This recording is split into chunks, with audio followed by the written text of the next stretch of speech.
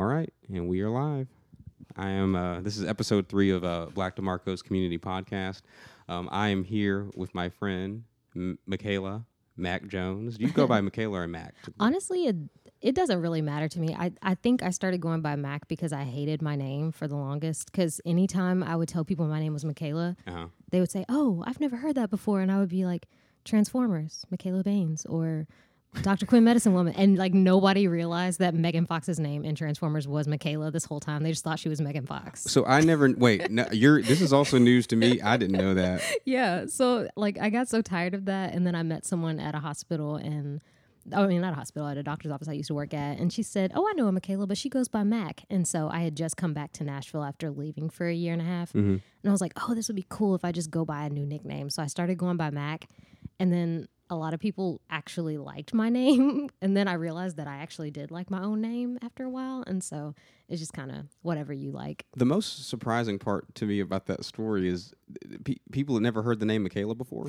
It's weird. Every time I look at the birthday or the names from every year, the lists that they go through, it's always Ashley or Rachel or Megan or something, and Michaela's at least 80-something, if not lower, on the entire list out of thousands of baby names. So I think that's why people don't even realize it's not that common. But I've run into so many people with the name, just the spelling is always different. Gotcha. Not to get into the heavy stuff like right off the bat, but like did you grow up like around a lot of white people? Is that what it was? I actually, funny enough, because I'm from here, but I went to Jolton in first and second grade, and it was a lot of it was kind of mixed, but it was, Jolton is out in the country, so there were a lot of white people there. But then when I went to Kings Lane, it was a lot of black kids. And then when I went to Granbury in fourth grade on to, I want to say 8th grade, I was around the same people from 4th grade to 8th grade. And surprisingly, I went to school with a lot of black people, white people, Kurdish people. I was surprised when I got to high school out in Franklin, and I was one of maybe 10 black kids in my whole school because I was so used to just seeing Middle Eastern people, and, it was just normal to me, and Asian people. And then all of a sudden I get out there and I don't even know if I had there were maybe like 2 or 3 Asian people in my school. Okay. Yeah. So. Yeah. Wow. I totally lost my train of thought. I had a follow-up question. So you grew up in the Nashville area or in the city? It's weird. I'm from Bordeaux, so like is that in Tennessee? Yeah.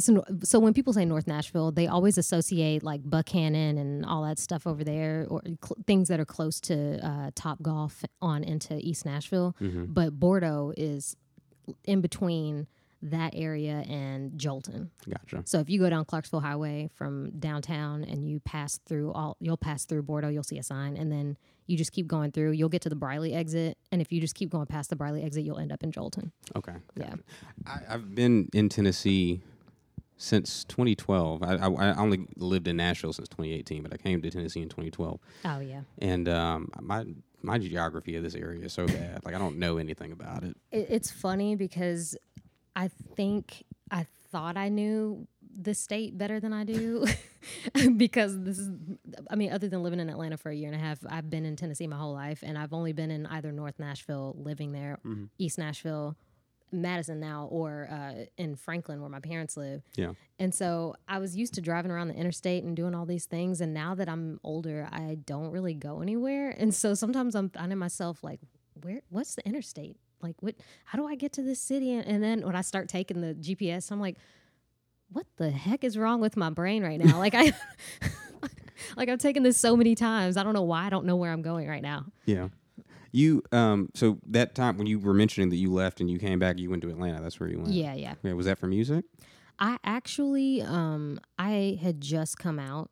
And so I wanted to be somewhere that was more liberal, and Nashville wasn't really in high school. I still didn't really know I was gay in high school. I kind of thought I was, but then, you just kind of brush it under the rug. But then as I started to come out, I realized there were not a lot of places here. I didn't know that Play existed at the time, or else I probably would have been one of those crazy ravers there. But my aunt and uncle just so happened to live down there. And so I went to go visit them and hang out with my cousin because he was going to Kennesaw State down there, which is like a really awesome school. And they have a super nice dance program and a music program down there. And so I thought, oh, maybe I'll live down there and I'll establish in-state tuition and I'll go to Kennesaw State and have my coming out experience. And then I got down there, and it took me like 7 times at the DMV to get my license. And then my aunt and uncle had separated by that time. But when they started separating, I had started dating somebody who was like 11 years older than me. Oh. And I'm 20 years old dating a 31-year-old, and I'm trying to figure out how to stay down there. So I went to one of those rinky-dink, like ICDC college type things. you see the plug of it in between the commercials when you're watching Maury or something. Is it Romeo that does those? I think so. Oh, Jesus Christ. It was such a bootleg school, because I wanted to go to what is the school that everybody, Art Institute. I wanted to go to Art Institute, and so American Intercontinental was what this one was. And it was like, it was just the worst college you could have ever gone to. But I went there. And then me and the girl I was dating broke up, and I had like maxed out my credit card, and I didn't have any money. And so I was just like, well, I guess I should probably go back. Look, this sounds like the quintessential early 20s, mid 20s experience. Oh my gosh. Like. Hey, and it's funny because me and my stepdad, we kind of butted heads a lot because, he's a Sagittarius and I'm a Cancer. So, water and fire, we're just butting heads. It's my because we were talking about earlier. My mom is a Cancer. My dad is a Sagittarius. Oh, that's so funny. Yeah. Do you believe in all that stuff? To an extent, I do. I will say, because I think it's more true if you look at your moon sign and your ascendant, because I definitely follow a lot of the Cancerian traits where I'm very hot-headed and like I have a temper. A lot. People look at me, and because I have like a Ronald McDonald smile, as I've been told, they just do not assume that I can be mean or angry about something. But my girlfriend will tell you, when I'm passionate, I just get very intense about it. Okay. But my ascendant sign is in Aries. And from what I read about that, it was crazy. It said that people with Aries ascendant have trouble with one of their parents growing up. Like they have an identity crisis with their parents because they don't have a good relationship, or the father or whatever. I don't have a good relationship with my dad. And so that was weird. And then it also said Aries ascendant kids are naturally more independent. I didn't grow up having a lot of friends because I kind of kept to myself. And it said that we walk fast, and people always tell me I walk fast. And so then, So it sounds like you're kind of like, oh, sounds pretty accurate. But also my moon sign is a Pisces, and so that, like, my therapist has said that I am an empath. So it's like, it makes sense when I look at all the chart stuff, and it's like, what? That's so weird. Yeah, I don't know if I'm sold on it. What I can tell you is that you definitely recognize patterns in the people that are around you. Oh, absolutely. And maybe that's me reading into it, or maybe not. I don't know. I think they're like general traits. I think one thing, because you said you're a Scorpio, right? Correct. So one thing about most Scorpios I know is that they're all pretty chill, but the moment you do something to like piss them off, or you like fuck them over. I don't know if we're saying cuss words. We are all about some cuss words. Yeah. But like the moment you fuck them over, y'all do not give second chances. And if you do give a second chance and they do it again, it's almost as if that person is dead to you. Like they will not exist ever in life. Like somebody could bring their name up and you'd be like, who? That is certainly a Scorpio stereotype. We're gonna get back to that later. So you were mentioning butting heads with your stepdad. And we went down a rabbit hole. Which we will do. Oh, yeah. Oh, no. To your point, me and my stepdad butted heads. But after I broke up with my girlfriend, I got my heart broken. And, I fell out with friends because I was going to some weird gay church. And it was almost like a cult now that I think back up on it. There was a gay church? That's very Atlanta. Oh, it's so Atlanta. But also they had classes to teach you how to speak in tongues. Okay, so now this is really interesting. In Tennessee, did you grow up in church? Yeah. I grew up Baptist, and then my mom remarried my stepdad, and we ended up going to an African Methodist Episcopal church. But then I forget what my dad's parents are. They're some kind of Methodist or something too. But yeah, I did not grow up. Like in my opinion, in the Baptist church, there are people who speak in tongues, but it's like, I feel personally, as someone who doesn't really gravitate towards any religion, that's strictly something where you have to be an anointed person. Like there's something about you that everybody can feel it. Because I remember the church I grew up in, Temple, Pastor Graves, God rest his soul. I'm not a true like believer, but he had that passion, that fire. I still, as an adult now, think about the sermons that I heard from him, and I can hear his voice in my head as vividly as if he was standing right here. And so that's why when I started hearing about them at this gay church talking about teaching you how to speak in tongues, I was just like, That sounds a little problematic. Yeah, my dad was a minister. I mean, he's still here, but he doesn't really do a whole lot of preaching anymore. Yeah. And we were Baptist, which isn't Pentecostal. Mm-hmm. So speaking in tongues isn't really a massive part of the Baptist tradition, and you mentioned something similar to that. Yeah. But it did start to pop up, like, I was maybe like 11, 12, something like that, and all of a sudden people were speaking in tongues. And I think that had something to do with like all of the big prosperity churches that were like popping up. Yeah. But my dad had always had like a big problem with people speaking in tongues because, like, in the Bible, I think that I'm speaking as just a general dude, but like speaking in tongues is like one of the spiritual gifts. Yeah. And I think there's 7 spiritual gifts. I could be wrong on that number. Yeah. I don't know how many. But speaking in tongues is one of them. And the idea with spiritual gifts is that everybody has an individual one, but not everybody's spiritual gift is speaking in tongues. Yes. But it is very, very popular, especially in like some of the new age, like prosperity gospel churches, to have classes where you teach people to find their secret language to God and all this kind of stuff. Yeah, I feel like that's one of those things where something happens to you, like an experience, and then it just kind of awakens it in you. But I don't think you can really teach somebody something, because I feel like if you're looking for something, it's almost like watching a pot boil. You after so many times, you just go ahead and just turn up that knob so that it just hurries up. But it's like, is it really going to cook your noodles the right way because you turned it up? That's what I think. But to the point of the butting heads, after I did all of that and came back home, my stepdad and he had way more respect for me as an adult because I had gone through that experience. So, I think parents always do. It's kind of the same thing. Like my dad, I had a hard time when I went away for college and I came home for 8 months. I'm from the Atlanta area. I don't think I mentioned that, but yeah. So I did the opposite of what you did. I left Atlanta, came to Tennessee, did the college thing, didn't know what I was going to do after college, went home, was there for 8 months, and then I came back to Murfreesboro. And he had a hard time with me leaving and whatnot. But I think your parents do like appreciate you being, a grown up, because the alternative is you just never leave. Yeah. And it's so funny because sometimes they have to kind of swift kick you a little bit to get you out of the house. Because after I moved out into the 37206 building, like right in the 5 Points area. Me and my friend had a little apartment there, and it was dope. And then after the lady who owned it said that she was going to sell it, I just ended up going back to my grandparents' house, and then I ended up back at my parents' house somehow because I was helping them with my cousin who had just moved back here. She didn't have her license, so I was helping them take her places and stuff. And then they had to sit me down and be like, "What are you doing? It's like you're regressing. You were out on your own, and you were doing fine. Even if you weren't making a lot of money and you needed to ask for our help, like, it's like you're not growing, and we don't want you to end up like this, and this. And it, now that I'm on my own, not on my own, but, as an adult, you live on your own, and you start to realize, oh, okay, they were right. Yeah. Those are good parents.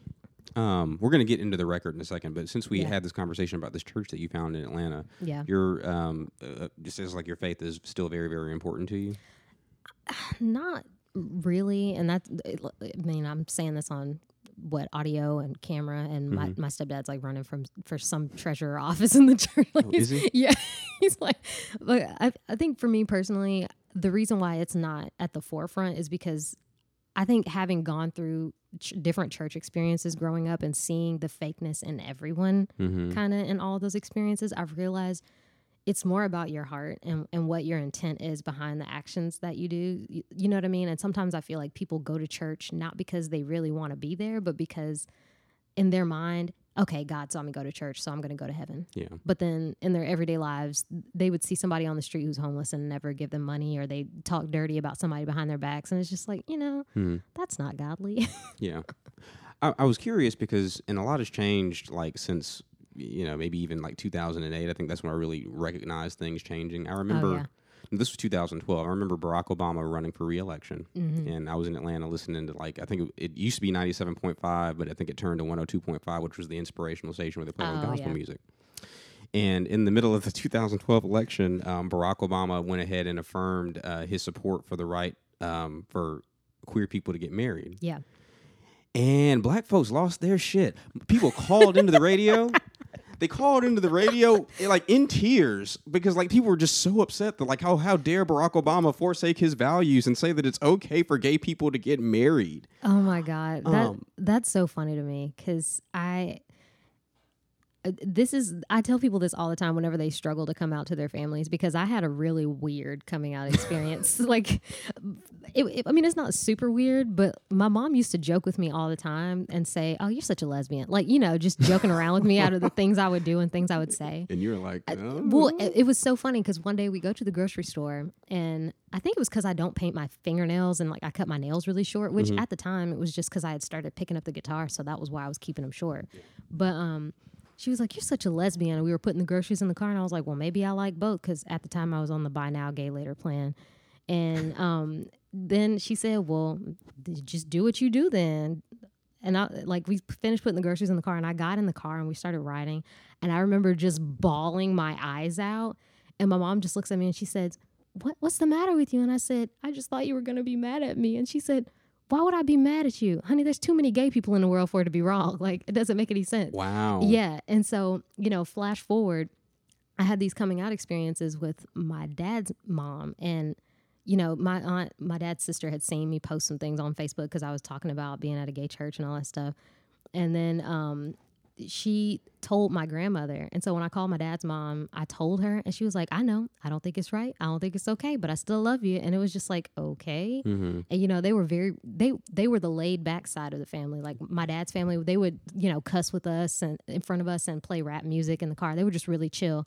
And my mom's family was just very, very conservative. And like, for the most part, my granny did not listen to anything other than gospel. Mm-hmm. Neither did my granddad. And when I called my granddad and I was crying because I didn't want to come back to Nashville, and I told him that I was gay, he was like, "Why, are y'all right?" And I was like, "Yes, sir." He was like, "Well, it's all right." And yeah.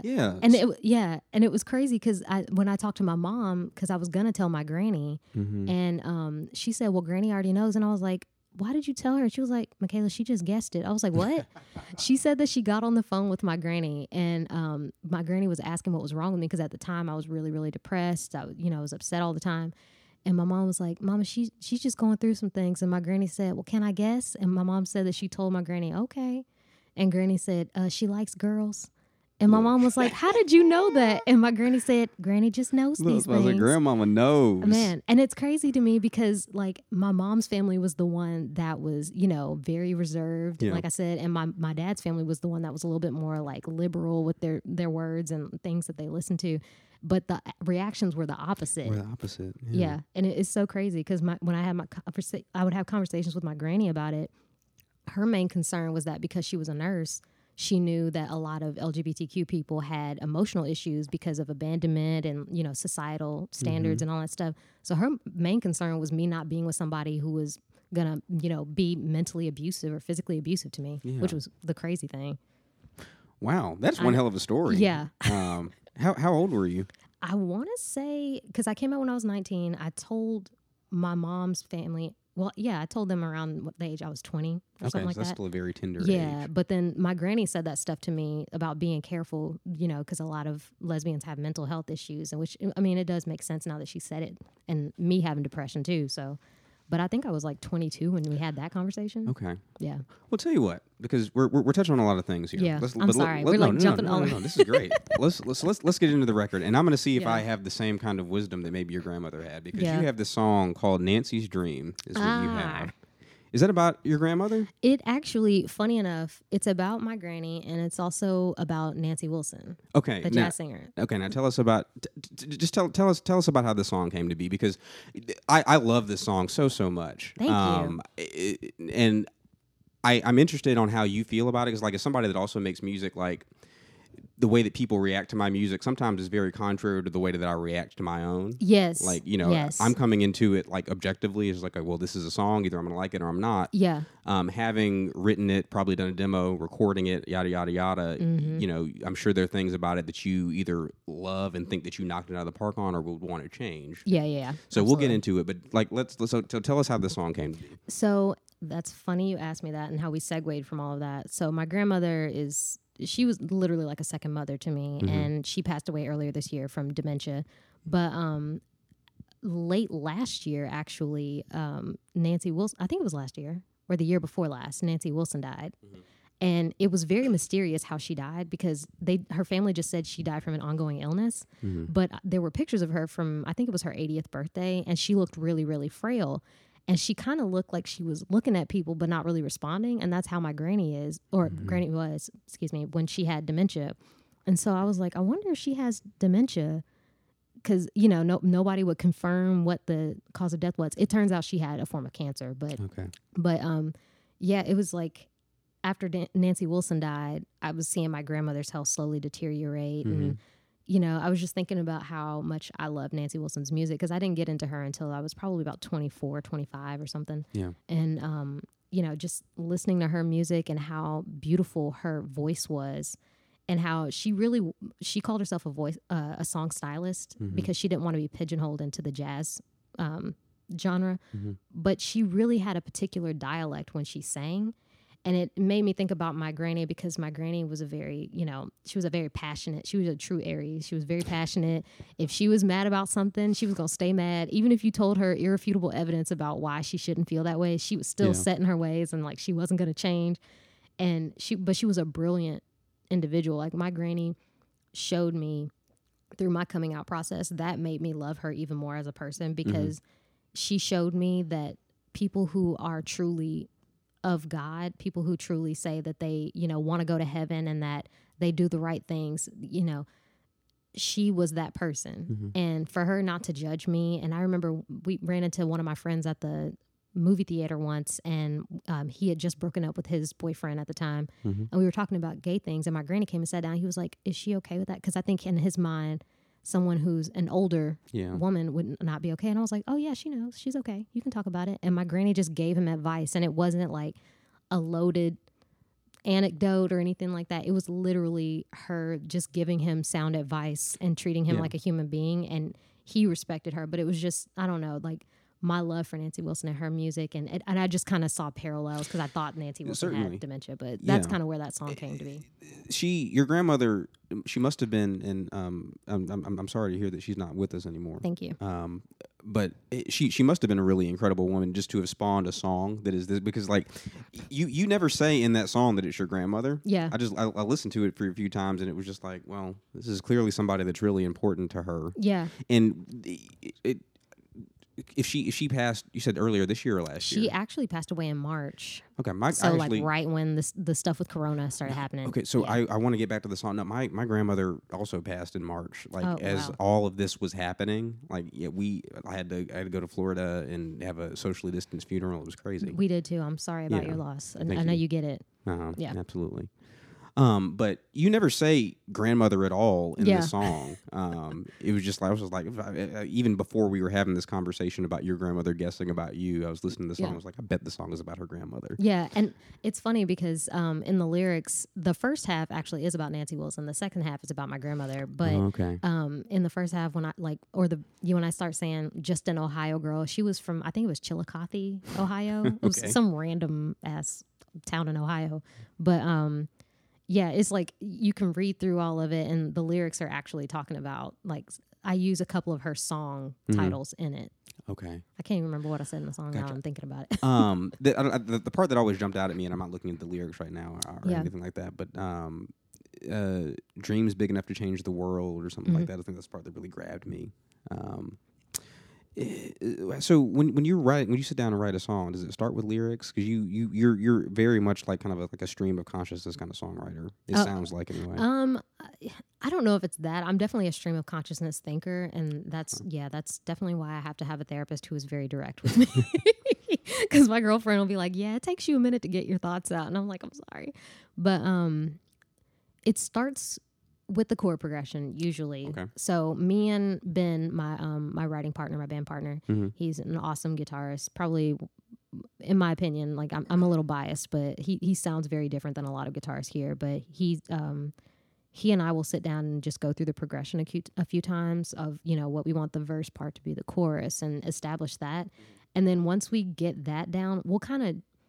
Sometimes it ends up being a count of 4 on the demo version of the audio, but then, we could end up writing, 2/8 or something, you know what I mean? Like sometimes what you demo out ends up being shorter than what you actually write, because your mind just starts flowing sometimes. But we go through that, and then I'll sit down with an acoustic guitar most of the time, because the demo is just getting the fleshed out part of it to understand what the order is. But then once you get with that acoustic guitar, it's so much easier sometimes for me because it's raw, it's unfiltered. I don't have a wah going on it. I don't have a phaser and chorus and reverb and all that stuff. It's just truly me and the guitar, so I can kind of feel like, okay, this is where I'm going. And we're trying to get more into that indie, like neo-psych kind of realm, things where we're being a little bit more experimental and intentional with synths and all that stuff. So this was the first project where we really started to get into that. Yeah. We had a keys player who was with us, and he was a little bit more R&B and funk, like, centric, which isn't a bad thing. He was a really phenomenal player, but we kind of held space open for him a lot to create and like add things. And so I think sometimes it took away from where we thought we were going to go with certain songs. So to touch on your point, like as an artist, how you perceive things versus the people who listen, sometimes they don't always turn out that way. But yeah, that was really my writing process for all of that. Well, so, speaking to someone that's like listened to Basque all week, like almost exclusively, I think you're definitely on the right track. Because like when I think about it, like what I hear is like somewhere in between Sade, Mama's Gun, Erykah Badu, and Hiatus Coyote. It's somewhere. I love hearing you say that because Sade is in my top 10. Like she might be even top 5 for me, really. But yeah. I definitely hear it, and it can always get weird, like making comparisons or something like that. But that was one I was like competent making. Yeah, I've been calling it progressive grown folks music, is what I've been calling Bass. Hey, I'll take that. And as far as like, because like when I think like the R&B elements of it are very, very apparent. But like when I listen to the production of this record, those drums are like real crispy. Oh, like they're almost. And I know you like Tame Impala. They're like not quite that crispy, but they're like right up on it. And that's exactly where we're going. A wonderful producer that we work with on our projects, Nick Bullock. Him and John Wood. They are truly just magic. We're trying to work with a different drummer this time around and just see what happens with this project, because we do want it to be a little bit more rock with R&B and elements in it. But Nick is just an amazing producer, and he really knows his stuff. And he's one of those producers, because I hate when I get into a studio and someone says they're a producer and they're really just an audio engineer. Oh, yeah. And so we've had that happen before in past projects where, you'll go through a whole project or record everything, and then you listen back to it and you're like, this sounds really empty. Like, we didn't really add anything to the record. It just sounds the way we brought it in. Yeah. And a true producer, like Nick, is our Sir George Martin, because he truly just... he'll listen to something and he's not afraid to tell us, hey guys, I think if you really want to release this as a single, or if you want to do this with this record, I think you need to cut this part out. It's getting a little lost in this section. Or what if we added strings here? Or what if we did horns there? Or we should do some synths, and it like, and he's receptive to us. If we just feel really passionately about keeping something in the song, he'll adhere to that, but not without first letting us know. So I think that was very instrumental in getting this to sound. Where did you find Mr. Bullock? A wonderful man by the name of Roddy. I forget Roddy's last name. Rich? It's not Roddy. No. He's in a band called Waterfall Wash. I met his wife, Elise, when I was doing Hot Mess. And then randomly when I started working at Service Source, I found out he worked there. And then I randomly ended up following him on social media, and I was listening to his stuff, and we were looking for a producer at that time, because the audio engineer that said he was a producer, we were like, we're not satisfied with this and we want a different experience. And so he told us that he worked with Nick Bullock at Awake Studios, and we were like, yeah. So we hit Nick up, and he has been literally like family ever since then. Well, because I didn't know anything about the production process of this record. I just been listening to it. He did a hell of a job. That low end sounds awesome, and I'm like I don't really like I'm very simple. Like, I'm kind of like either I like the song or I don't. Yeah. But dude, those drums sound incredible, and the bass, like the drums and bass together. Thanks. The bass is Adam Brooks. Okay. He's a really great guy, and he works with this guy Lenny Pay. So, okay. Sweet. Yeah. I think that you guys do quite a bit with very little, because at least from when I'm listening to it, there's obviously a drum kit, there's a bass, 2 guitars, because you play guitar, but then Ben also plays guitar. You had keyboard player, and there are keyboards all over the record. Yeah. And then there's a couple tracks with saxophone. What? I don't think there were saxophones on this one. Well, maybe not this record. There must be the other one songs. of the others. Yeah, one of the other songs. Gotcha. And it's funny that you say that because you can truly hear the difference between those first two singles, and then by the time we started, because we lost our keys player after because you know how you go in and you'll track the drums and the bass, and then you'll go back another time and you'll overdub guitars and all that and synth, and then you'll do vocals at the end. We had gone in with our keys player to record the rhythm section, and then that was when it was right before we went in. He told us he didn't want to play with us anymore, and and so then we ended up going in, and we just the stuff you hear of like the keys or the Rhodes sounding sounds like stuff, a Rhodes on there. yeah, it's like a Rhodes setting, but the stuff that you hear of that's literally just him going in during the rhythm section, and we didn't have him redo his stuff over again. Oh, so that's okay. Yeah. And I was going to ask you about how it was tracked, because like talking about somebody who's an audio engineer versus a producer, I think one of the hardest things about making a record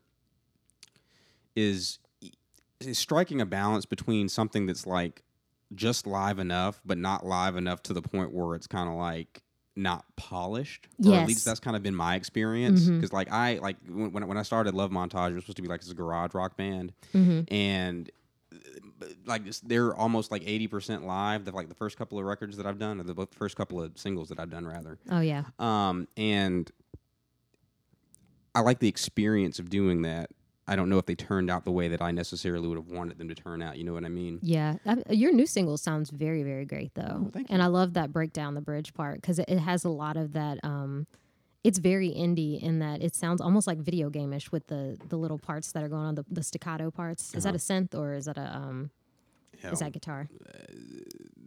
As far as the bridge section, there's still two guitars. That's a guitar. Okay. I think what you're talking about is it is a guitar. Yeah, it is yeah. a guitar. Yes. But we're talking about you. Yeah. But I was really curious on how you guys tracked it, because the arrangements are super tight, but they seem super live, but not live to the point where it's like they went out there and they left everything out there. Yeah. So it was, when you guys tracked it, it was bass, drums, and keys. Yeah, so we record everything almost as if we're in a full band setting. So he'll track everything out. The crazy thing is, because we had me and Ben anyway, we didn't get a chance to really practice as much with Adam and John as we wanted to. But me and Ben, we had practiced so much together because we're roommates, and so we had just gotten it into a rhythm and in a pocket at that point. So by the time we went into the studio, we tracked everything for the rhythm section, but he still mics everything else just in the event that he catches something that would sound really great. Because that's the beauty of working with someone like Nick, is that he knows that there are times when, because you're more focused on a different section than the guitars, you might let loose a little bit more and not be as tense. Because, when you go back in and you overdub those guitars, you start to feel really intense and pressured, and then you mess up the line and you have to keep tracking it over and over again. Yeah. Whereas he knows that if he keeps the mics on the amps when we go in and do that, then he might catch some magic. So a lot of the guitars were actually tracked that day because he was able to get so many great takes from us. And then when we went back in, he kept the keys and kind of distorted them a little bit, and he would pan them a certain way so that they're not, just overwhelmingly obvious in the mixes. Yeah. But he has a Roland Juno 6. Jesus, I can't. Very popular keyboard. Yeah. Mm-hmm. And I have this really awesome pedal by Mr. Black called the Supermoon Chrome, and it has a sway function on it, and that sway will just take it into a whole nother atmosphere the way he does it. So I think that's why those synths sound so like spacious and open, is because that reverb setting is really, really cool, and that sway will like modulate it. So let's talk about your musical training a little bit, because these songs are joint efforts. It's typically you and Ben. They are. This time around, I want to say I wrote majority of everything. We co-wrote Nancy's Dreams, and then we co-wrote Limitations, but the other three I pretty much wrote by myself. Gotcha. But it's like that answers your question. The reason I'm asking is because you seem like you have a really, really good theory base, a strong theory base. I actually do not read music. Which is so funny. What guitarist does read music, though? Well, and it's so funny because I played I played violin growing up in not growing up, but 5th through 8th grade. Yeah, 5th through 8th grade. And I wanted to keep playing when I got to high school, but when I got to my high school, because I moved out to Franklin, it was such a small school. It was in Rudderville, unincorporated. That's how out in the middle of nowhere it was. And all they had was a band program. And so I would have had to learn a whole new instrument. And I was already depressed. And that's when my depression started flaring up. And like I really started having mental health issues and stuff. And so I didn't really pick up a guitar until I was 19. And the only reason I ever wanted to play guitar was because when I was in strings, there was a guy, Tyler, I forget his last name, but every year he came back to school, he played a different instrument. So he would, I mean, this fool was like, I used to fucking hate him secretly, but I was so envious because I was like, what, 12, 13-year-old kid knows to pick up all of these fucking instruments? Like it just blew my mind. But because he switched around, I was like, oh, how many instruments does he play? And then one day we had a talent show and he got on stage and he was playing the guitar on top of playing the cello and the bass and the viola and the violin. And it turned out that I think he started out playing guitar and that's how he got into it. And so I always wanted to play guitar. So I didn't pick it up until I was like I said, I was 19 years old. I just went to Best Buy and bought a cheap little guitar back when they sold instruments there. And it had like another set of strings and a case. And I think I gave that guitar away to my friend Keisha because she's a PE teacher and she works over at the lead. I think that's, well, I'm not going to say it on there, but I don't even know she works somewhere and she works with students. And she was like, they had a music program, they had all this funding, and I was like, I'm not using this guitar. And then she was like, oh, you can bring it over here if you don't want to sell it, and I can give it to the school. And so I was like, okay, cool. So I donated it to a school, so somebody's got it somewhere. But yeah, all of that to that, train of thought to get back to it. I think a lot of what I play, because I used to play by ear when I was in strings because I couldn't read the music. I knew what the notes were, but I couldn't read time signature to save my life. So I didn't know what a dotted half note, like that confused me. It was like, why are you doing the half and then you're adding the dot? Like what? It's just too much. So I always would listen to people. And so I think that's where I started to pick up feel a little bit more than picking up the actual logistics of it. Yeah. And funny enough, you saying that about Sade, the first song I learned on the guitar was Keep Looking by Sade. There you go. Sade never left. She didn't. She stayed in my, ever since. She's been in my soul forever. Guitar is such a weird instrument to learn because it's a versatile instrument. But the history and the legacy of it, like when people think about like guitar, they think about like Led Zeppelin and they think about like, Jimi Hendrix or something. Yeah. Which is great. Don't get me wrong. Don't get me wrong. That's great and whatnot. Yeah. But it like when you're trying to learn the kind of music that you make, it's almost like you got to like look under a rock and like dig a hole to find people to teach you that kind of sound. It really is. I was listening to or watching, why did I say listening, to a rig rundown with Mark Spear from Khruangbin. I'm not familiar. Okay, you need to check them out. Everybody talks about how they sound like a Quentin Tarantino band. Like they like all their stuff sounds like what would be in a Quentin Tarantino movie. That just hasn't been made yet. But he reverbs the heck out of his guitar, and they're mostly instrumental.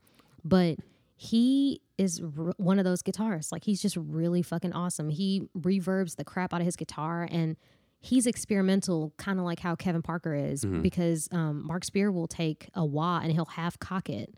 So if he wants to like go ahead and use the wah, he'll just, it'll be ready for him to use it, but then he'll leave it in the half cock position so that it changes the tone of it. And he was saying in his rig rundown that he wanted to sound like Ernie Isley. So, it's just like people take from so many different genres and pull it into a whole different genre, but we don't think about it because the genre changes, but the style is kind of, reminiscent of that artist and that different one. So yeah, I think genre's dead. Like I don't know what real purpose it serves anymore. I think it exists in the scheme of pop music.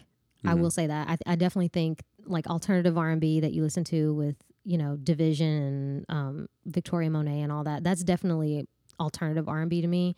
But when you start getting into the stuff that's not played on the radio, like the Sonny Cologne and Moses Gun Collective and Temples and stuff like that, that's very much in that, like it started in one thing and it just kind of like they added so many different elements from something else that it's taken on a life of its own.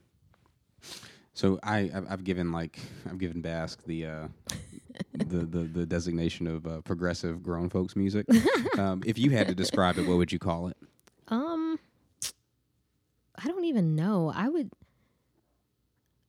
like how they have neo psychedelic or they have just regular indie. I feel like we're like neo indie. Yeah, if that makes any sense. I feel like y'all could open for Hiatus. That's what I think. I would love to open for Hiatus Coyote. We actually got to open up when we weren't in the Bass configuration. We were in the era, and that's when me and you met. Mm-hmm. But we actually opened up for Moonchild back then because we sounded. That was when we started getting into that kind of weird stuff. Because Ben just is a fucking beast and just uses really gnarly effects on his guitar. Yeah.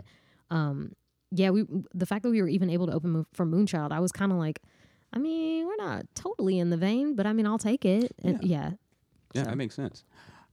If I had been thinking, I would have had you both on, but like this is. Oh, he's not even in town either, so it's, okay. yeah, Well, there you go. Because I remember that show at the Springwater, which I guess that was 2018. That was almost 2 years ago. Just about. Oh no, it was over 2 years ago. It might have been 2017. Over. Fuck, what it? It could have been. Was it cold or was it warm outside? Because I don't know. I moved to Nashville in April of 2018. That was right before I moved. Like that would have had to have been like March. So like definitely on the cusp. It was cusping it from 2017 and 2018 because it wasn't like. Yeah. It was probably. I think it might have been March or April. Yeah, maybe. But we broke up by then, I want to say. Oh, fuck, maybe. By the time. Shit. So it might have been 2017, I think. Okay, wow. Then that's like 2.5 years-ish. No, I remember seeing him play. And I don't know what the fuck kind of like pedal rig he has or so, but like there's so many people that try so hard to like take a guitar and make it sound like not like a guitar. Yeah. But like that dude's guitar does not sound like a guitar. Isn't that funny? Like I think Esperanza is the one that used to trip people up because he uses. And the funny thing is, if you look at his pedal board, he doesn't use any kind of pedal that's not unique. Maybe the most unique pedal on his board is the H9. Okay, what is that? The Eventide. Is it a delay pedal? No. It's like one of those pedals that has a bunch of different effects in it, and then it has like an app, so you can kind of tailor it in the app as opposed to so you can save the presets on your phone. That way, he never loses track of it. Gotcha. Because you know how when you have pedals that have dials on it, sometimes you fuck up and you forget where your settings were, and you like spend a whole hour trying to figure out where you were the night before or whatever. But he's able to save the preset in his phone. But that's literally the only weird pedal that he has on his board. Okay. Everything else is like a fucking a couple of line sixes and like a Digitech thing. It's not even anything special, but he knows what he's doing. Because that Esperanza, that little riff, everybody used to go nuts when we would play that at Drifters because they would just be out on a Saturday night and getting some wine from across the street, and they would hear the doom doom, and it was so weird. And he said that he just accidentally messed up and had his harmony setting on the wrong thing, but because of the notes he was playing against what I was playing, it just happened to work, and so that was it. Happy accident. Yeah, it was a happy accident. Yeah, that's dope. A lot of emotional content in this music. Yeah. You're the principal lyricist, I take it. Yeah, now that we're working on a full length now, so now we're both writing songs and bringing them to the table. We try to co-write. I think our styles are very different because Ben is I'm a stream of consciousness thinker, but I think when I end up writing on paper, most of my thoughts end up being a little bit more coherent when I get them out. But I think Ben is a very clear-cut writer, and so his stuff doesn't sound like it's lost anywhere, whereas my stuff, sometimes I'm just like, what am I writing? I don't even know what this is, and I'll have to scrap it like 5 times before it sounds like something I'm okay with. You've got this song. Look at my notes here. I made notes. The first 2 episodes, like I just literally me and whoever's sitting across from me, like literally just running our mouths. Oh yeah. So I was like, all right, let me try to get like kind of at least a roadmap of some sort. Oh yeah. Here's a song. I want to make sure that I'm saying the name of the song correctly. Give me one moment because I had other notes and I never transferred them to my notepad. It's What's Your Name? That's the one. Yeah, and I was listening to this and I was like, oh wow, I had no idea that like she was such a seductress. I was like, oh. And it's so funny because out of all 5 of the songs, that's the one that sounds the least like it goes with everything else. And you can tell because I think I wrote it a little bit before we started writing everything else. Yeah. But because that's the only one that's like straight up R&B really centric. It definitely reminded me of like more traditional grown folks music rather than the progressive kind. Exactly. And it's weird because I don't think that's one that it's not that I'm not proud of it. Mm-hmm. It definitely is a very catchy song. Yeah. But I think if I had to re-record it, I would probably make that one a little bit more digital and less live because I think it's harder when you have songs like that because, they just, like the second verse, how it goes a little bit faster and it has a little bit more like,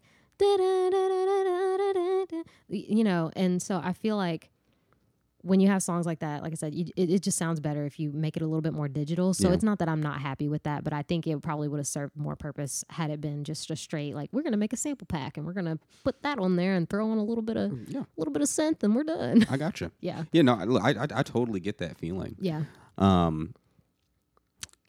Now, oftentimes we have a muse. Mm-hmm. Now, are these all about the same woman? They are not. So What's Your Name was like a random ass song. I don't even know how I wrote that one. It just kind of came to me because how sometimes you just get a train of thought and you're like, oh, I can write this. Hazel Eyes is actually about this girl I used to work with at Postmates. Mm-hmm. I don't know if she'll ever end up listening to this. She was like maybe not into you. Well, here's the thing. It was like I couldn't tell if your cat scared the shit out of me. Oh, he jumped on that chair last time. Yeah. No, I couldn't tell if she was bi or not. Yeah. But then she started randomly dating this guy. So like if you listen to Hazel Eyes, I say in the you said it's 5:15 and I see you leaving in his ride. Yeah, because she used to she didn't actually leave in his ride because he ain't have a car, but she used to give him a ride to and from work sometimes, and they would always come in together trying to act all like they weren't together because there were 2 different doors at Postmates downstairs. And so she would come in through one side and he would come in through the opposite side at the same time. It's like, bitch, we see y'all. We know that y'all are coming in at the same time. But so that one's that one. Close to You, the keys player, he had actually made a beat and I went over to his house and I wrote that one with him. And I want to say I wrote that one in like 30 minutes. It was that easy. Yeah, that wasn't about anybody. But now it's funny because the lyrics pertain to my relationship now with my girlfriend. So it's like, I always say that song, I wrote that about her before I ever even knew her kind of thing. But yeah. You have, I think, a very vulnerable confidence in these songs. There are some songs like What's Your Name where you're the seductress, but then there's some of these other songs where it's kind of like, well, like I want you to touch me, but like also like sometimes don't want you to touch me. Yeah. And I guess like is that kind of like just your general framework? Is that like how your brain works? No, I think for the longest I was doing a lot of romance songs, and because it's just easy to do that. I think we get into this trope of I'm gonna write because I love you and blah blah blah, and because I was listening to Michelle by Michelle by the Beatles the other day, because that's probably my favorite song of theirs, even though I'm not really a huge Beatles fan, but I was just thinking about how they have a lot of songs about love, but they still equally have songs that are about worldviews, and that was one thing Ben and I were talking about because. It's not that he hates love. He's very cynical, but I think he, Ben. Yeah, bless his heart. I think he wanted to do stuff that was a little bit more real world centric that touched on actual issues that were going on, which is something that I wanted to do as well because I wanted to push myself out of the envelope. So, I think this will be the last group of songs that are strictly just about, mostly relationships because I think. Yeah, because Nancy's Dreams and Limitations, it's got a good balance this time, but Nancy's Dreams and Limitations are both about, of course, Nancy's Dreams is about my mom, and then Limitations is about just me having health issues, like in and of myself, and feeling like, my body's failing me, as I say in the song. But yeah, I'm trying to get out of that trope. This is a really good segue. Because it's like love songs are just a really easy headspace to get into. They're super easy. You heard that song? I think it's called "Silly Love Songs" by Paul McCartney. It's by Wings, technically, but like I just I put them all together or whatever. I think he was probably struggling with that when he wrote that song. It's like people say they're tired of silly love songs, and then he's like, "Oh, what's wrong with that?" Yeah. I don't even know. And it's weird because it's like there are songs like that, but then there are love songs like another sad love song by Toni Braxton where they're they're still a love song, but they're also a heartbreak song. Because I don't think I've even gotten into the heartbreak kind of song thing. We had one song, Confucius, but that was about that was probably like that. But it wasn't about Confucius. No, it was it was actually because at the time I was going on a lot of dates, and these girls, it was like there were just a million girls that I ended up on dates with. But my coworkers, this girl Chelsea, she had me cracking up. She would have to make up names for each of them to keep up with them. So one was Coffee Date because I went on a coffee date with her, and one was like Taco Mac or what, I don't even know, something random. Was this in Atlanta? No. Oh. This was here, but I used to work at Taco Mac, and I knew you know what I'm talking about. But yeah, one was that, and then the other one was this girl who was like, she liked me, but she didn't want to be out because she just didn't want to take a chance and be with a girl. And so my friend was like, "Oh, she Confucius." So the name ended up being called Confucius. That's really funny. The first two episodes of this show, like I said, Steven does make music. Yeah. I just don't think he has a whole lot of it out yet, but he's mainly a player at this point. And Nick is also a player, like exclusively, like he doesn't make anything. Yeah. So there's somebody that's like more on the artistic side rather than like the player side. I didn't really have like a whole lot to draw on. And I started this podcast as the world was like quite literally falling apart. Yeah. Right.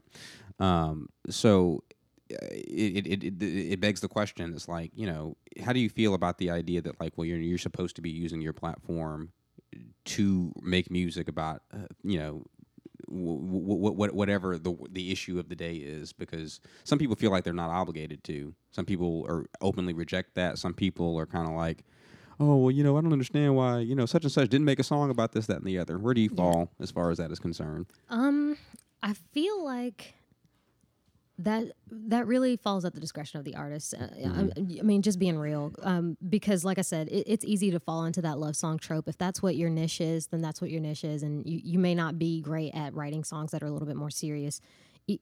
The question comes whether you want to push yourself into that vein, but I think some people are so comfortable in that. It's different if you're, you just naturally are not a great writer unless you write love songs. But to that same point, you're only going to get better if you push yourself beyond that boundary. So that's the reason why I do it for myself. I don't think it has to be this, Black Lives Matter and whatever in your songs, but something that kind of pushes people to think a little bit more. But also, I can also understand if you keep pushing yourself to the point of sacrificing your art because you're trying so hard to make something that is so deep and something that touches people on an intellectual level, you could end up sacrificing your art for that, and it becomes too convoluted and complicated. Because, I listened to...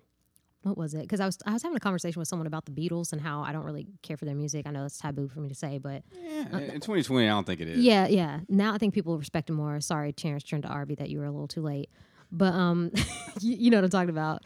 Terrence Trent D'Arby, is that what you said? Yeah. What did he do about the Beatles? He said something about how his album was going to be the next Sgt. Pepper, and that's part of why his career went down, and like nobody. I don't even like. I don't even know why I know that he's a dude that made music. Yeah. I don't know any Terrence Trent D'Arby songs. Sign Your Name and Wishing Well. He did. He did sing. Yeah. Right. Okay, so like I imagine that as a Prince song. Yeah. It's like not one, obviously, but like weren't they out at like the same time? Maybe he's a little bit later than like Prince's heyday. Yeah. He's a little bit later, but what I was gonna say on that same level was like you could end up being a Paul McCartney where, I listened to his album because I was talking to somebody about the Beatles, and I tried to figure out why I didn't like them. And Ben was like, "You should listen to them separately." And so I listened to them all separately, and I realized I liked everybody's solo music except John Lennon's music, because his music sounds. Some of it, that album, I listened to the one that has Imagine on it or whatever. A lot of that, in my opinion, it's just very hard to follow sometimes. Yeah, you know what I mean. And so I think that's how I feel about putting yourself in that position to write about more like conscious work or social justice type topics, because you could end up doing what, making albums that are a little bit too complicated for the listener. The Beatles, from what I know about them, they have songs that are political or could be interpreted as such. They have like, Revolution, I think 9. There's 2 revolutions. I can't remember which one. there's the political revolution, and then there's like one that's like ass, and it's just like a bunch of like psychedelic noise and shit. Yeah. But, there's that song, Come Together. I think, I don't know how political they were being when they wrote it, but people certainly interpreted it as such. Yeah. Back in the USSR is one. Mm-hmm. I don't really know. And beyond those, I don't know if they have any real political records. I'm trying to think. I don't really, because I don't listen to their music enough to really know it. But I mean, they did have some serious topics. Mm-hmm. Like I think Taxman is supposed to be. Okay. Yeah. Yeah. Yep. But yeah, it's like when you listen to them separately, you can understand how each of their thought processes work. Because it's funny that John Lennon and Paul McCartney wrote mostly together a lot of the time. If you look at the song credits and stuff. And it makes sense when you listen to them all separately, because I feel like somebody like John Lennon had to be reined in a little bit more. Mm-hmm. And that's how I feel some people get when they are feeling this pressure to kind of push the envelope. It's like they could end up going so far out that you don't know how to rein them back in to get them to like a solid idea. Because that's how I am with my stream of consciousness, just thought process in general. If I didn't have someone around me to be like, yeah, we got to get this project finished, then I'd probably be a little bit more like, I'm going to write random ass lyrics that just don't ever rhyme. And, they're just going to go all over the place. And yeah. You saw this on Instagram. I spent maybe, I don't know, 20 minutes of an evening taking John Lennon to task. Yeah.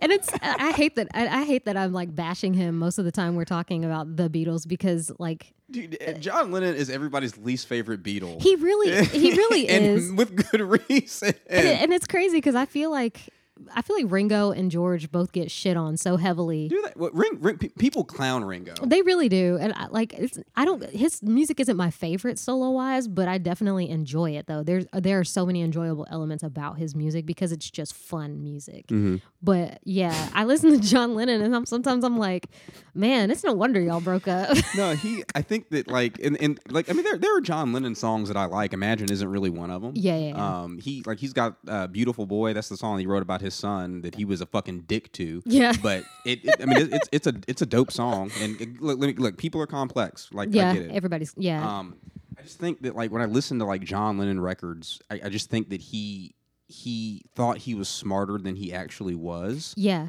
Because like, when you listen, I've been listening to a lot of Wings, but like Paul McCartney stuff is like, dancey disco progressive shit when he did Wings. But like every John Lennon song, he just had to be making a point. Yeah. Like that's how I feel. And it's funny because I feel like Ringo was the least serious. Not that he's not a serious person, but Gardens. Yeah, I feel like he's just a chill dude who just like goes with the flow. And then you listen to George Harrison's music, and George Harrison, it's like you can tell he's very enlightened, but he doesn't throw it in your face like I'm gonna make you feel stupid when you listen to my shit. That's how I feel when I listen to John Lennon's music. It's like I'm listening to someone tell me that I'm not smart enough and that I need to listen to them to be better as a person. And I'm just like, really? John Lennon's got this song called God. And I think that he thought that he was being like super subversive because he got Billy Preston. I don't know if you listen to Billy Preston at all. He played piano on a lot of Beatles records before the Beatles broke up. He's a black man, and he was a gay man as well. And he had that song, "Something from Nothing Means Nothing." You've probably heard this song. I probably heard it and don't even know. But he got Billy Preston to play like this gospel piano on this record called God, where John Lennon just like rants like for like 6 minutes about how there is no God, and he's like, I don't believe in Jesus, and I don't believe in I Ching, and I don't believe in this, and I don't believe in that. And then like just at like minute 5:26, he's just like, I just believe in me. I believe in Yoko and me. And he like he throws a Beatles diss in there because he's like, I don't believe in Beatles. And then like the music cuts out and just like, I just believe in me. And I'm like, this like because you think this is profound is what you think. Like it's that's so funny because PM Dawn did a song that's it's kind of in that same vein. But it's not pretentious though. It's actually really funny because it's making fun of just everything in the world. It's called Hail Bop something. I forgot the last word of it, but it sounds very Beatlesque. Like you can tell like it's got the Univibe on the guitars and the tambourine and all that stuff. It's very much like psychedelic Beatles stuff. But it's funny you say that because he's talking about I should have known not to shoot John Lennon. Oh, you know, that's he's spicy. like basically saying it as if he was God himself, but it's like not. But it's really whimsical and funny. Okay, it sounds like it. Yeah. Yeah. Let's see. How are you feeling about just the state of the world in general? It's weird because like we both touched on it earlier. I lost my grandmother in March, and then I'm not close to my dad, and my dad is not close to his biological dad. But then I want to say about 2 weeks after my grandmother died, my dad's dad died. Oh God. And so it was really weird because I had been thinking about reaching out to him and I didn't for some reason, but I had him on my mind, and then he had a heart attack and like that's it. And so it was crazy to me because that happened, and then I was trying to process my feelings about that and whether or not I should say something to my dad because I don't talk to my dad and I have his number blocked and all that. But then I had unlocked. I mean, I'd like bought him something and sent it, but then after that, me and my girlfriend, it was just very tense because you're in tight quarters with each other for long periods of time, and then you don't realize how much you're picking up on each other's energy. But I will say the one solace in all of that is that I have access to therapy because I think if people, I feel bad for people who don't have therapy because I know that's a lot of shit to put on yourself with all the stuff going on right now. But probably the most important thing my therapist said for me and my girlfriend was like, if we ever have serious conversations, to like make sure we sit at a table and we're not sitting, on the bed, or we're not sitting on the couch or anywhere that's like it made for leisure time or for relaxing or anything like that. And that has exponentially helped us in that. So I think right now we're just in a state of hopelessness because I think had our government picked up on this early in February, They knew. They just well, they knew, but like in February, if they had said, "Hey, we're going to spend the next month and a half, 2 months being in quarantine unless you're an essential worker so that we can cut down on this," we probably would have beat it already. We would have been New Zealand. hell, man, I don't know. Like I always this is what I always tell people. Like, because people will talk to me and they'll be like, well, I'm trying to do this thing. I don't really know what I'm doing. Like, take comfort in knowing that like nobody really knows what the fuck that they're doing. Oh yeah. And the people that do are figuring it out just like you do, and they're pretending. Now, that being said, I'm not going to let the government off the hook. Not this government in particular. Oh no. They don't know what they're doing more so than the average person is number one. But I think what's even worse is they don't care. And to a degree, when it comes to like Donald Trump and Mike Pence, I don't even know how much they believe in this virus. Oh. I don't know if they think it's real. Oh, it was funny. There was some woman who was on, they put a video on Twitter and she was ranting in, I think it was Trader Joe's or something. And she was saying, I have a breathing problem and this, that, and the other. But she's clearly not wearing a mask at all. I'm like, Make your bed then. Well, but it's also just, you're not a toddler. You know how to take a mask off if you feel like you can't breathe or you can't suffocate. You have the legs to walk outside and pull it down so that you can take a couple of seconds and breathe real quick. It's not that hard for you to just go outside if you need to take the mask off and then come back in with it on. Yeah. That was my thought process behind it because I was just like, what? I do not want to like have to do this again, like this whole lockdown Oh thing. my God. But like, you see Tootsie's. First of all, the bar downtown. That video where people were like just everywhere. That happened. Two things have happened. Three things have happened. Everybody was like, "Oh, okay. Well, coronavirus is over. Let's go to Broadway." That happened. Then they lost their beer license along with 4 other bars. I think Nudies lost it. I think Tootsie's lost it. Oh, Kid Rock lost it. Kid Rock lost it. So I think Steve Smith owns both Tootsie's and Kid Rock's. And Tootsie's has I think 9 people that have tested positive for COVID. And I can't really judge a whole lot because my friend wanted to get together because one of our friends is a traveling radiologist. And so she was about to go on assignment. She's gone now, but she wanted to hang out, just the 3 of us. And she suggested Mickey's. And I mean, like an idiot, I went ahead and said yes because, you're pent up in the house and then you haven't seen people a lot. I was like, okay, they have outside seating, so it'll be fine because we're just going to be outside and I'll have my mask on indoors. We get out there and then she had 2 people from work that were already sitting out there in addition to our friend that was coming. And then 2 people that just happened to walk by that they knew that came and sat down with us, and then somebody else that they knew. And I was just like, well, I hope I don't get coronavirus now. So you know what I mean? And it's just like, I mean, we're at the point where it's like a lot of people are going to be exposed to it, and I'm not like hanging my hat up when I say that. Like, we have to just make sure that the hospitals don't get overwhelmed. oh yeah, But what's a little alarming, at least to me, like, I'm not blaming anybody for going out and wanting to have a good time, especially after having been in the house for so long. yeah. But I think what's kind of scary about it is that, like, Dino's was supposed to open, and then they decided to postpone their opening because, like, somebody on their staff caught it, and this is like literally as soon as you let everybody out, it's like bam, cases. And I think what's scary about it this time, especially for like the southern governors, is they're not going to want to comply with a second lockdown. And even if we have one, the federal government isn't going to do anything to like sustain people when they're out of work. So it's kind of like we're all just like saying, all right, like bring it. Well, and it's so shitty living in the Bible Belt. I love being from the South because there's certain qualities about being in the South that are just, you can't take those everywhere. Not everybody has that. Something as simple as opening up the door. That never happened to me when I went up to New York. People just being polite if they see you behind them, like, holding the door open or, just general. If I see somebody walking down the street in the South, I know I can just look at them and be like, hey, I'll smile at them and it's not weird. You go to New York or California or something, I'm sure they're probably just looking at you like, what the fuck are you looking at? But it's weird because with that in mind, there's so much idiocy that just runs rampant down here. Yeah. Because I saw where people were talking about how we were getting this from 5G. Or we were, which was like, holy shit, I forgot about that. Which was like, at what point do you really think that your phone is going to give you something? Don't you think it would have killed you by now? As many cell phones as you've had over the last 10 years with technology advancing. It just boggles my mind, the amount of idiocy down here. Because people think that this is a joke and they think it's fake and the numbers are trumped up to be, to make people paranoid and all that stuff. But then you have people who are really dying. My friend lives down in, she moved to Arizona, I think. I don't know. Well, Arizona's getting hit hard right now. Yeah. But her grandfather died at the beginning of the year. So, I feel like everybody's lost a grandparent this year. Yeah. But her grandfather died. And when she went to the funeral, she's pretty sure she caught it from someone at the funeral because her and her mom both tested positive and she was afraid her mom wasn't going to make it. And it's just like, why do people not take this seriously? I know people who have been affected by it. So,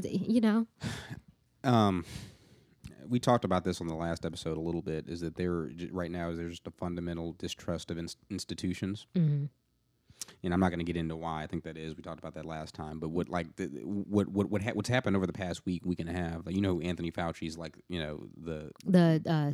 basically like the man, the doctor. That's right.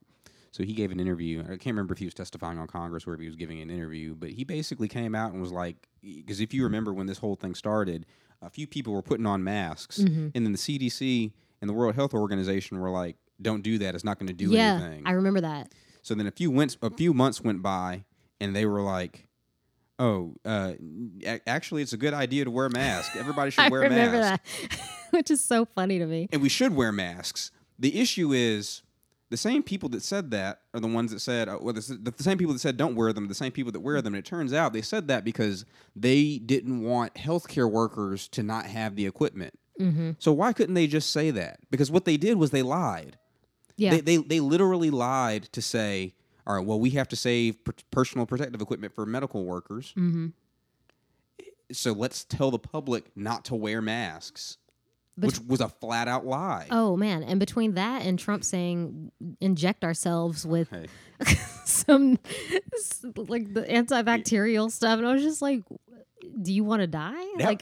That was just some straight up bullshit. Well, you know what, though? Yeah. Part of me was hoping that would happen just so we could get some entertainment. Because I was like, this is truly some idiotic shit. Yeah. No, I don't know. It's a hot mess. Man. With Donald Trump, like... for better, not for worse. I mean, but at least we know that he is fundamentally false when he speaks. Yeah. He just makes shit up. And I don't even think that he lies to mislead. He just says shit. Yeah. But like Anthony Fauci's like the dude who, like he was one of the leading scientists like when the AIDS epidemic hit. Yeah. Like this is a smart dude. So like, we should be listening to him. Yeah. But if he and the people around him aren't even going to tell the truth, how are you going to expect people to believe what you say when it matters? Yeah. Because go ahead. No. I was just saying exactly to your point. Like, and it's so messed up because we've had so many back and forths Mm-hmm. in our country just in general. Mm-hmm. And we have a president who, I'm sure and I hate that I'm even saying this, but I'm sure there are some policies that he signed off on that are actually beneficial, because one thing my parents did tell me is that people who are business owners or people who, make a good income, Mm-hmm. it is better for them when a Republican is in office because, they look out for them and there are less tax cuts, which does make sense.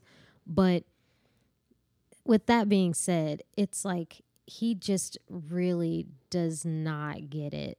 And I think we live in a state now where he's not even speaking up about things. I'm like losing my thought. No, go but for it. no. But like he's one of those people that even his silence is enough to encourage things, which is really, really fucking scary. Because when Obama was in office, whether you agreed with him or not, he was very direct with the public about what he felt. I think that's probably the most important thing in any leader. And that's something I think about at work too, is just like when decisions are made, we need to be way more transparent with people. Yeah. Because our government, they just make things up, or they'll cease to say something about it and just let it keep building up till people complain. And then they finally address it. And people are just like, well, why didn't you say that 5 months ago? Or why didn't you say that a week ago? And, I'm seeing that, like I said, at work. And so if people are, because I know me as a person, I'd rather you tell me straight up than to just keep like beating around the bush with something. Because then I'm sitting there twiddling my thumbs like, oh my gosh, are we going to die? What's going to happen next? Are we still going to keep our jobs? And then they keep sending emails out like, we're still making a decision. We're still working on it. Yeah. We're still thinking about it. It's like, okay, well, we're going to die by then. So like, yeah. Yeah, fuck it, I'm gonna do it. Mac and I work for an undisclosed company. Yes. We're coworkers. We met before we worked for this undisclosed company, but Yes. we do work for this undisclosed company.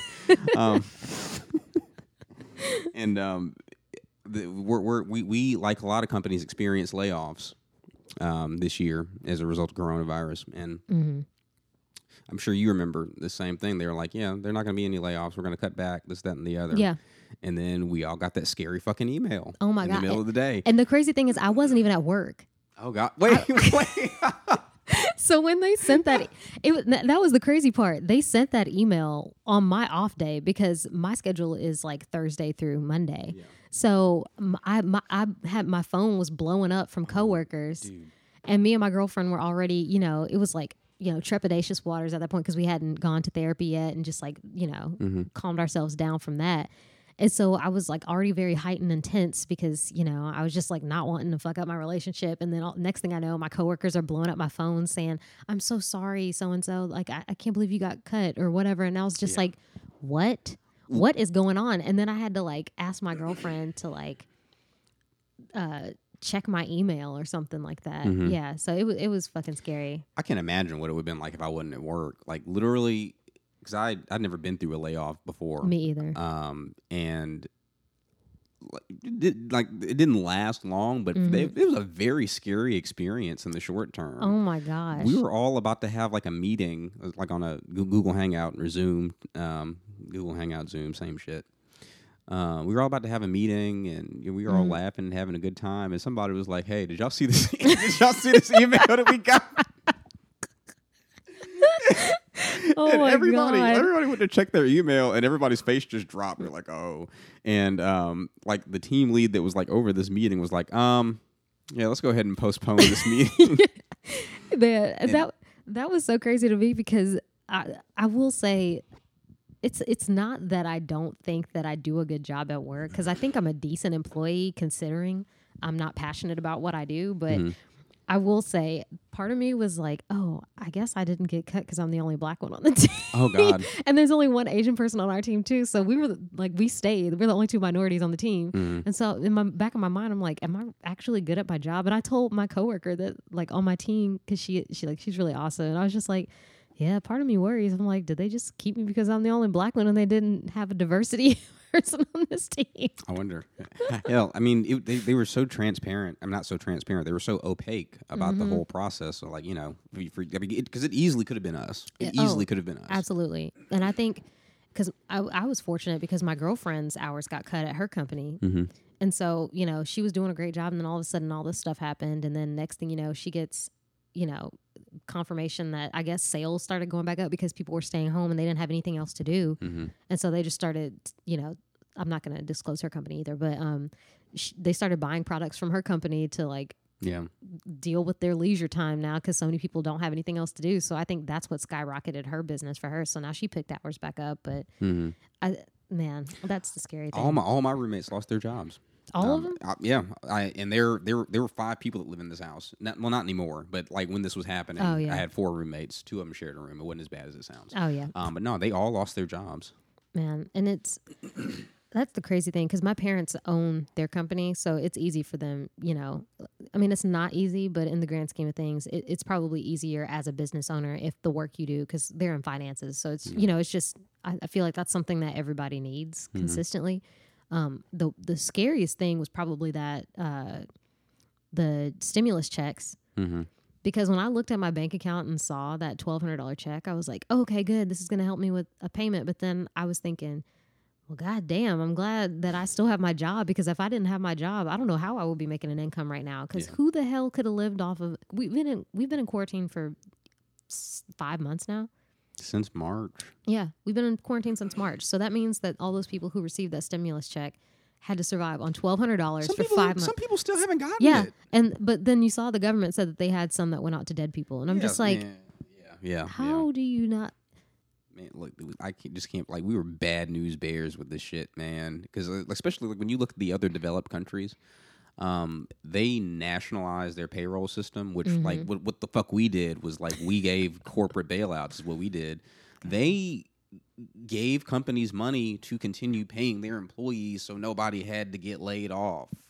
And it doesn't seem like it's that fucking hard. Well, but you got to think though, we also live in a capitalistic country. You know what I mean? You're absolutely right. I mean, we're the same country that, you know, people wanted. I was ranting about this last night on my Instagram story about people talking about Planned Parenthood and trying to compare that to defunding the police and all that stuff. And I'm just like, what? You know, we're that same company, and it's just like, what are you talking about? I don't doubt. I know for a fact that our elected officials, as they exist today, and the companies that they support, because it's the companies that they support, not us. Yeah, that they don't have our best interests in mind. This is the part that's fucking stupid. And honestly, this is one of the great inefficiencies and irrationalities about capitalism, because in the United States we produce very little. Yeah. Our economy is overwhelmingly consumption based. Oh yeah, absolutely. So people don't have work, they can't fucking consume. You don't want them to be out of work. Which is so funny to me because it's like me and my girlfriend were talking about this the other day. You brought up a great point because America is so selfish and so stuck on themselves that they only care about the people who are doing really, really well. Nobody cares about the people who aren't doing really well. Yeah. And it's really astounding because you look at these other companies, like you said, countries, like you said, who are making sure that people don't have to get laid off from their jobs. Because we were talking about soccer. And and which is, I know, a random point to this, but we were talking about soccer and how every other country in the world pretty much loves soccer, and that's like their football. But Americans are so greedy and selfish, we had to make up another sport that we could be the best at. Because have you noticed, even with baseball, they go to the World Series, they don't play anyone else in the world. Yeah. Unless you go to the Olympics, you're not playing anyone else in the world. So why are you calling it the World Series? And because her dad's Jamaican, and she was like, yeah, my dad said that. He was like, why do Americans do that? They say that they're the best at something, but they're also the only ones doing it.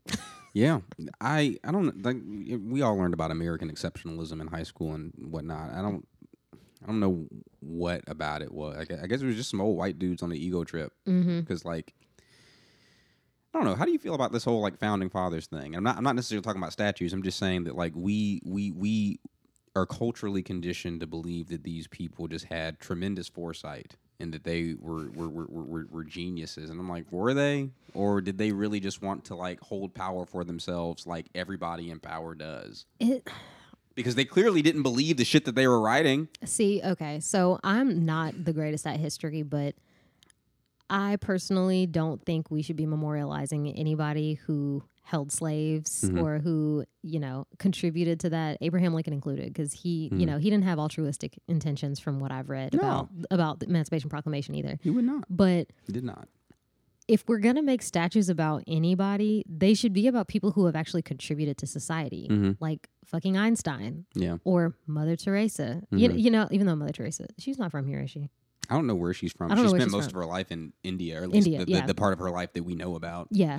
But just like the things that we should be making statues to should be memorializing people who actually contributed to society, things that we still consume today. Like George Washington Carver or Madam C.J. Walker. I mean, granted, I know more about, Black figures and whatever. Right. But it should truly be about the people who have done things that have helped uproot systemic racism and discrimination in this country. And the fact that people are so in an uprising about it just proves how many people don't know about all this shit. I think that we're unique. First of all, let me. I think that we got the whole game fucked up. I think America has the game fucked up, but America thinks that it wrote the game. When you look at the other developed countries, it's like Great Britain, Italy, France, all these places. Yeah. They've been around longer than us. Number one, they've had time to try different shit because they've been on some bullshit too. Every last one of them, they've been on some bullshit. But what's happened to them that hasn't really happened to us is like they've all seen their countries laid to waste in the First and Second World Wars. Yeah, especially after the second one, they were like, you know what, I'm good on this empire shit. Yeah, we ain't at that point yet. Well, I mean, and even countries like Germany. When the Holocaust happened, they had reparations and they publicly denounced Hitler and all of that stood for. And it's like America is just they're so beyond doing something like that. Yeah, I mean Germany, they know what it's like to lose. America doesn't know what it's like to lose. Oh well, they're about to see over the next year or so. Yeah, I think But the issue is I think America's loss will be like a soft landing. I'm not saying it won't suck. Yeah. I'm just saying that as of today, I don't think we're at risk of getting laid to waste like the Germans were, and based on the behavior of the Germans in the Second World War, they should have been. Yeah. Because they were on some bullshit. But it's like I think that we think that we've been conditioned to believe the myth that we've written about ourselves because we were the only developed country to come out of the Second World War unscathed. Yeah. All them other countries were like, you know what? Let's make life better for people rather than blowing shit up. Yeah. We were like, we blew everybody else up. Let's keep doing it. Yeah. And it's crazy because I forget her name. I think it was Nicole Jones. What did she do? That author. I may be saying her. That might not be her name. It's Nicole something. But she was talking about.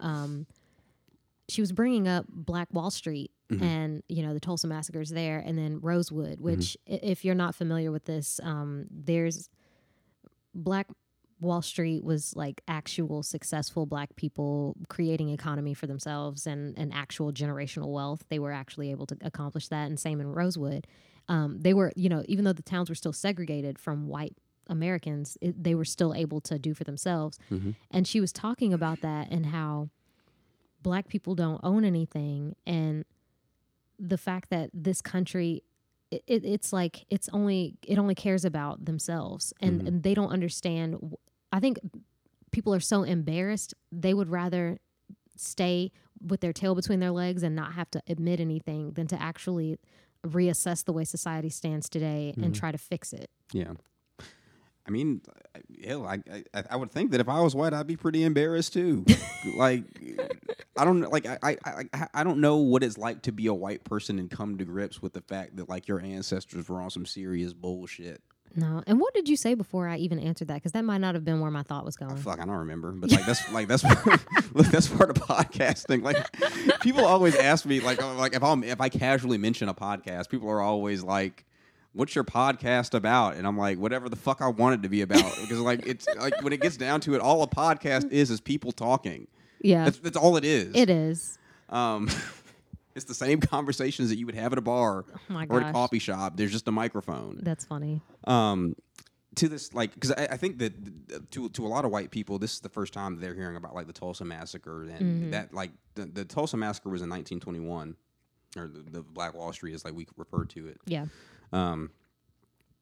19, 20, 21. 2 years before, there was an entire summer of race riots. And when I say race riots, this is like white people burning down black businesses and terrorizing black citizens.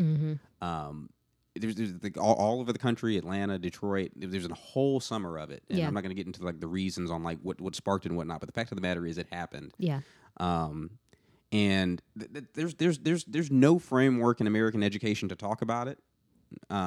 So I guess when you hear about it, it's like, oh my God, well, why would they act like that? And you know, what's funny is my mom took me to see the movie Rosewood, and she should not have taken us. She realized that after she did it, because I don't know what she thought it was going to be about. What did she think it was going to be about? She knew it was going to be something about Black history, but I don't think she assumed that it was going to be as like crazy as it was. Yeah. Because when I rewatched it when I was older, I was like, it was a very violent thing. Oh, it's extremely violent. And she took me when I was about 5, because that's about the time it came out. And she took a friend of mine, and the little girl apparently had nightmares for a while because of what was going on in that movie.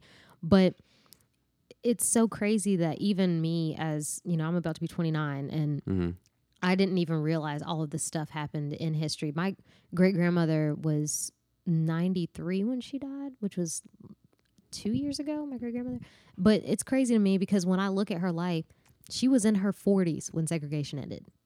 Oh wow, yeah. Can you imagine growing up, not being able to even drink out of the same water fountain as somebody or go into places? Her grandmother was probably a slave, or her mother.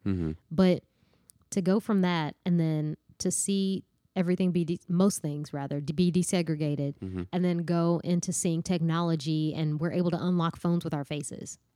93 is a long time. That's a long time. Yeah. And, you know, and it's crazy to think about that. And I think this country is so rooted, going back to your point about Mount Rushmore or the Founding Fathers or whatever we were talking about.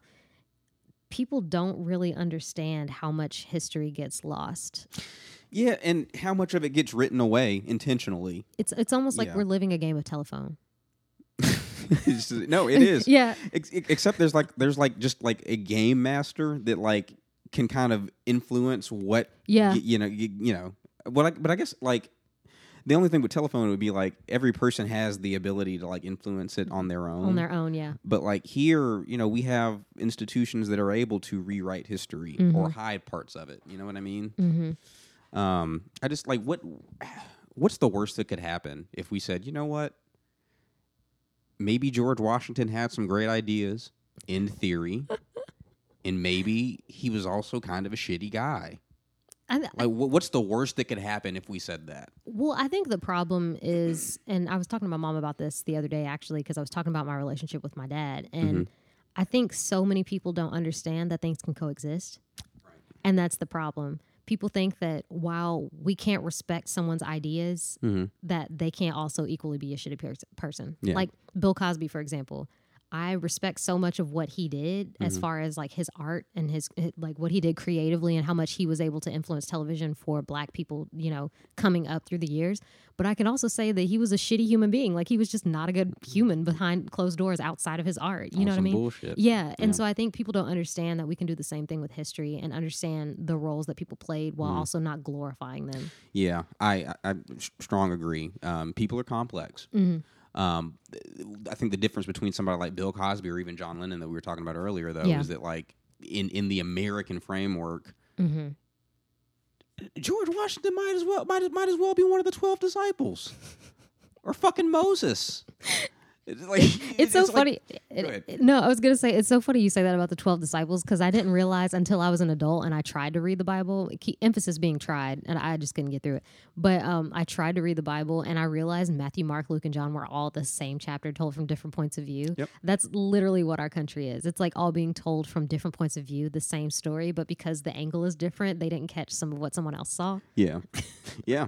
No, it is. I don't know. I sometimes I wonder, like when I hear people talk about like the founding fathers, if they even believe that they actually existed, because we frame them in history as if they could just they were just inherently moral actors. You know what I mean? Oh yeah. And that what they were doing was righteous. Literally, if Black people wanted to do an American Revolution today, Y'all wouldn't be fucking happy about that. So why were the colonists right and the fucking British wrong? Well, and it's crazy. Maybe the colonists were on some bullshit. Go No, ahead. no, no. You were so right, and it's funny because well, it's not funny, but watching there, there have been so many stories about Sally Heming over the years, and Thomas That's Thomas Jefferson, Jefferson's slave, mistress. slave, yeah. And so the stories have all been glorified as this romance, and like she was in love with him, and it was a forbidden love, and all this shit. And then you realize she was underage. Number one. Mm-hmm. Two, she was his property. She was not someone she had no way to be with anyone she wanted to be with because she was tied to him. She was tethered to him. Literally, like legally, she was his property. Mm-hmm. And so it's just funny how you saying that about how we romanticize the founding fathers. That's what happened with Thomas Jefferson. But it took, one of Thomas Jefferson's white descendants to understand his, great, great, great, great, great grandfather, whatever, in, the lineage history. And, because they have that museum for Thomas Jefferson, it took him being like, no, this is actually kind of fucked up. Mm-hmm. We should probably have an exhibit about Sally Heming so that people understand that he was like not 100% a great dude. Mm-hmm. And he was the one that had to like reach out to his black relatives who are descendants of Sally Heming and, kind of bridge that gap. That he and one of the other grandsons, they all got together and kind of made it so that they are this big happy family. But America just isn't okay doing that same thing with everything else in history because they're stuck on, they did this, so they couldn't have done that. Yeah, like I said, it's just inexcusable. Like the base level of earn. I can't talk anymore. No, you're fine. Owning a human being is already inexcusable, but like you said, she was underage. Mm-hmm. You talking about owning people? Me and my girlfriend were actually having that conversation the other day because. When Kanye said that slaves had a choice. Slaves had a choice. And it's funny because when you look back at movies or shows that depict slaves, Mm-hmm. even though we don't really have any pictures because it was so old, everything's just drawn. Mm-hmm. But all the slaves were pretty strong. And I was like, I guess maybe that's why Kanye assumed that the slaves had a choice. But it's also just like, there's only so strong you can be against a bullet. And slaves didn't have guns. Look, Kanye just be saying shit. Kanye doesn't even know what he's saying. He doesn't. I swear to God, like you just can't go anywhere. And like Kanye is just so omnipresent in culture, for better or for worse. That he just comes up in conversation inevitably. He does, and it's just really crazy to me because I had this conversation with my mom, and I was like, "Am I weirdo for thinking this?" But I wonder what version of myself I would be if slavery never happened. Mm-hmm. Like, do you ever sit and think about that sometimes? Yeah, like, it's kind of like the butterfly effect thing. Yeah, like, let's use Kanye as a fucking example. Yeah, quite possible. Let's say that his ancestor exercised his choice to not be a slave. He probably wouldn't be alive, and you know what would happen? There'd be no fucking Kanye. That's what would have fucking happened. Fucking dumbass. Sorry. You're so passionate. No, I don't listen to his music, but I mean, look, I like, and just like we're talking, people are complex. I mean, I like a lot of his music. Yeah. I just think that people can have genius level talent in one way, and also just be incredibly or underinformed in another, and he is that dude. Oh yeah, he kind of reminds me of Lupe Fiasco a little bit because Lupe Fiasco was like, he was saying all this shit about presidents and like voting and shit, but he doesn't vote. And I'm just like, oh, I remember that. Like, why would you encourage people not to vote? Yeah. Yeah. Well, who are you listening to these days? I am. Gosh, I've been into it because as we were talking about earlier with music, we're trying to delve. I love how we segued hardcore from like politics and the government just to like get it on a lighter note. These are highly political times, so and I like talking about like the climate of things. So inevitably it comes up. I just like this isn't a. I mean, I don't know. This is a show about whatever I want it to be. True, and you kind of want to bring some lightheartedness to kind of round that out because bookends, bookends of happiness. That's really what it is. It's just like I don't want this to turn into like a really dismal conversation. Yeah, so no. What records are you listening to these days? So we were talking about music and where we're trying to go. Your cat loves me, but so we're trying to get into that neo psychedelic kind of indie dream pop, shoegaze type sound. I've been listening to a lot of Moses Gun Collective. They're a really awesome band from Australia. I've been listening to Unknown Mortal Orchestra a little bit more than I used to. I'm really heavy into this guy, Vinyl Williams. I'm not familiar with Vinyl Williams. Okay, so his name is actually Lionel Williams, but I thought that was very clever to go by Vinyl Williams. his grandfather is actually John Williams, the guy who wrote Star Wars theme songs and the Jurassic Park theme song. But he makes really enlightening, spiritual sounding music, and it's the type of music that you would listen to if you talk about crispy drums. Yeah, I like a nice compressed drum. I do. He has very crispy drums. I'm listening to some Temples. Now, are they from Australia too? No, they're actually from the UK. Okay. And they're one of the few bands that I was, because when you listen to your music and then all this shit happened in the world and all the stuff with George Floyd and all of that, and then you wonder who's actually like pro-black and who is just doing it to save face. And they're one of the few that I feel like, okay, they're probably not doing it to save face. But the Temples we're still talking about, right? Yeah, because they actually made posts about it, and they had a day where they took all of their Bandcamp proceeds and donated it, and Tom Weasley, I think that's his last name, Thomas Weasley. I might be wrong, but he's the bass player for the band, and he's like posted all this stuff like every day. He's making sure to post things to keep people informed and all that. But I've been just trying to listen to things that have more atmosphere to them. Yeah.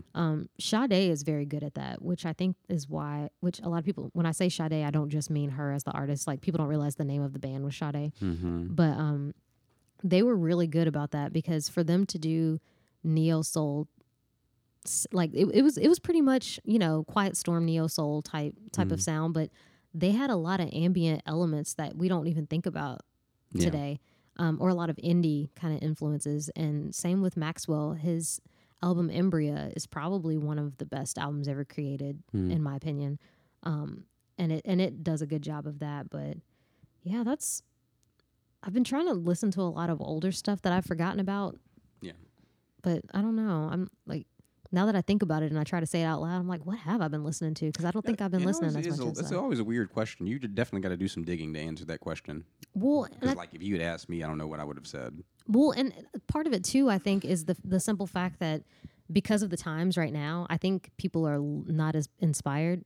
And so we're all a little bit more kind of on the depressed side. So people aren't, if you've noticed, more people have been watching movies and stuff to entertain themselves as opposed to listening to music to get hype, because we can't go anywhere. Yeah, no, I've been thinking a lot about this. For you mentioned like atmosphere. That is very much like just the state of music in general. Yeah. Because like when I seriously started trying to write music to release, I was like really heavy into the Strokes and Alabama Shakes, Mac DeMarco too. But that came a little later. Before I was like hook, line, sinker into Mac DeMarco. Oh yeah. But I want to do like kind of like a rock and roll band, right? And there's not a whole lot of real estate in the culture of music for that. And I think there's a number of reasons for it. But one of the big ones is like when you think about like Moses Gun Collective, for example. Yeah. I don't listen to a lot of them, but like Spotify loves recommending them to me. Oh yeah. The stuff that's like that's cool is all super hazy. It's like just like swimming through a pool of purple. Yeah, it almost feels like you have to have your voice ultra reverb with a little bit of crisp distortion on it, and like a bunch of slapback or like delay is just kind of echoing out into the ether. And I want your opinion on this, but I'm gonna tell you what my rationale for that, because even with a lot of trap music, even is super like you listen to Future, it's just like, oh yeah, I bought a swimming pool and I'm gonna fill it with lean and I'm gonna go swimming in it. But I think that there's a lot of like passive music listening, like in the same way that people would listen to a podcast, people just put shit on in the background. Yeah. And I think that like there's a lot of like external stimuli in our lives, like at least in the world before COVID, because this was true before COVID hit. Yeah. It's really hard to like hone in on a record that's like got like a whole lot going on. Yeah. And, like there is atmospheric music that has a whole lot going on, but it's like I said, it's just like a big pool, and you just go floating on a cloud. Yeah, and it's funny because Vinyl Williams, I mentioned him. He's one of the ones that I'm really into right now. His newest record is a little bit more like that. It doesn't have as many, which a lot of that could be just the way that he formulates his songs and stuff. But you listen to his previous album Opal, and it has a little bit more direction with a couple of single type songs, but then you get into the rest of the record and it is a little bit more just like, I could play this if I have a group of people over, I could just have it in the background. Yep. Which is not to say that it's not good. One of my favorite bands is Bonobo, and they're kind of like that. But in the same token, if you focus in on it, they're also a band that you would want to see live. So I think I think that's the big problem with releasing music like that right now, probably, is because we can't go out anywhere to see people recreate these sonic soundscapes live. Yeah. It feels a little bit more like, okay, well, I'll just play it in the background and I'll not pay attention to it. One thing that's interesting, do you like Pond? Yes, I actually just started getting into them. What is it about Australia? And I don't know if I know Pond is from Perth. Yeah. Like, because it was Kevin Parker's old band. But Yeah. Moses Gun Collective, are they from Perth? I don't know if they're from Perth, but I think they're from Brisbane or Melbourne, something like that. So Moses Gun Collective is Australia. Hiatus Coyote is Australia. Tame Impala is obviously Australia. Who else is like There's another that? super hazy neo psychedelic pop band. Shoot. I was gonna say Melody's Echo Chamber, but I think she's from Paris. Or No, I think she might be Australian. is she? Let's look it up. I think she might be from France. Let's find I don't out. know if she's from Paris You could- specifically. I actually don't know. I like. One thing about podcasting is that you literally find out how little you know. Is she from France? She's from France. Well, hey, I realized how little I knew about government history, so we're good. I swear to God, like I've done this 3 times, and I just feel like an idiot, like when I listen to myself talk back. No. I feel like an idiot. I felt like a major idiot when you were talking about it, because I was like, I don't know how much I can contribute to this conversation right now, but I'm just gonna say something. I'm just gonna do it. Have you seen Fleabag? What is that? Oh, so it's a show on Amazon. Yes, I have. Yeah. That's the British. They call her Fleabag. Yeah. Yeah, I know. Yeah, so you remember she's like wearing her. She was about to ask her sister for some money, and she was like, "I'm just gonna ask her. I'm just gonna look over and ask her." And then her sister was like, "Do you need some money?" No. But that's how I felt when you were talking to me about politics. Yeah. I was just like, I'm just gonna say something. That show, my roommate, like I wasn't really watching it. It was on in the background. But what I remember from it, they were like, she was like, because nobody has a name. There's like she's Fleabag. She doesn't have a name. I don't even think I know what her name is in the show, because she just is Fleabag. But everybody else, they start talking about their names. Because like she had a crush on the priest. And the hot priest. Yeah, but I think like if you look at the credits, he's credited as hot priest. I could be totally fucking wrong about that. He might be credited that way. I feel like they talked about him at one point, because remember he was gonna marry her dad and his wife. Mm-hmm. And I think they mentioned his name maybe in the first episode when he pops up, but I don't think they ever talk about it again, because she just refers to him as hot priest. But her sister's name was Claire. Okay. I do remember that, because remember she was into that guy who was also named Claire. The only things that there are 2 things that I saw in Fleabag. One was she went to confession and almost had sex with the priest in the confession booth. Oh yeah. And then he was like, "Oh fuck, I'm sinning. I can't do this." Yeah. And then they were having dinner, and the woman she miscarried. Oh, her sister. Yeah, and she was like not saying something at the table. Yeah, I was like, damn. And it's like this. It's like some real dark comedy shit, because this is like a totally fucked up situation. But and it is, but I think it also goes to show how we were talking about how people are very complicated people. Because in the first season you find out how her friend died and what her role was and all of that stuff, and you realize why she's so fucked up. Mm-hmm. But it also it makes for great writing, because I think it was very relatable in that same aspect. Mm-hmm. The second season really honed in on that very well. I'm very sad there's not a new season out. Oh, did they cancel it? I think she said she wanted to move on to something else. I don't know. It was the same thing Michaela Cole did with Chewing Gum, which made me very sad. I don't watch any TV. Well, Chewing Gum's on Netflix. It's literally one of the best things I've ever seen. I literally, all of my content consumption is like on YouTube. Oh. No, I don't like, my parents use my Netflix subscription, but like my life is like online now. Oh, I feel that. I don't watch as much anymore, and I find myself getting tired. I just started binging House again, because I was like, you're going to be binging forever. Well, I'm actually surprisingly in season 5. I'm almost in season 6. How many fucking seasons does that show have? There's 8. It's not as bad as Grey's. But I think what makes me love it so much is that even though I hate when my doctors are like this, I do actually like his character, because he's very complicated, but he's also very direct and funny, because he, going back to John Lennon and how he's very much like he thought he was basically God and how he presented himself to the world. But it's like, I think that's how House sees himself sometimes, because he's just this all-knowing person who he knows more about medicine than you will ever know, and you're not going to prove him wrong. Like, the episode I watched the other day, someone came into the clinic and he was asking what was wrong, and she said, "Yeah, my inhaler's not working." He said, "Can you demonstrate what's going on with it?" And she just immediately starts spraying it on her like it's perfume, and it just like fast forwards to her walking out of the room saying that he was a jerk or whatever. No, House was a fucking dick. He was, but he was. He always saved the day. He did, and he was hilarious. We got about 15 minutes left, so I want to challenge you on this. All right. Now you're working on a full length. Yeah. Why do an album in 2020? Funny enough, we're talking about changing our band name, number one, because if you look up Basque on Spotify, it's like 80 something before it finally gets to us. I wasn't going to say anything. Yeah. It was so hard for me to find. Yeah, it's very hard. Unless you look at our Instagram page and click on the link in our bio, you're not going to find us very easily. Yeah. And I feel like my bandmate didn't think about that aspect because he's not big into social media, and he's not, if he wants to find something, he's willing to look for it. But we live in a world where people don't want to look for shit anymore. Not even with information that's presented, they don't even do research anymore. So we're looking at ways to change our name to something else.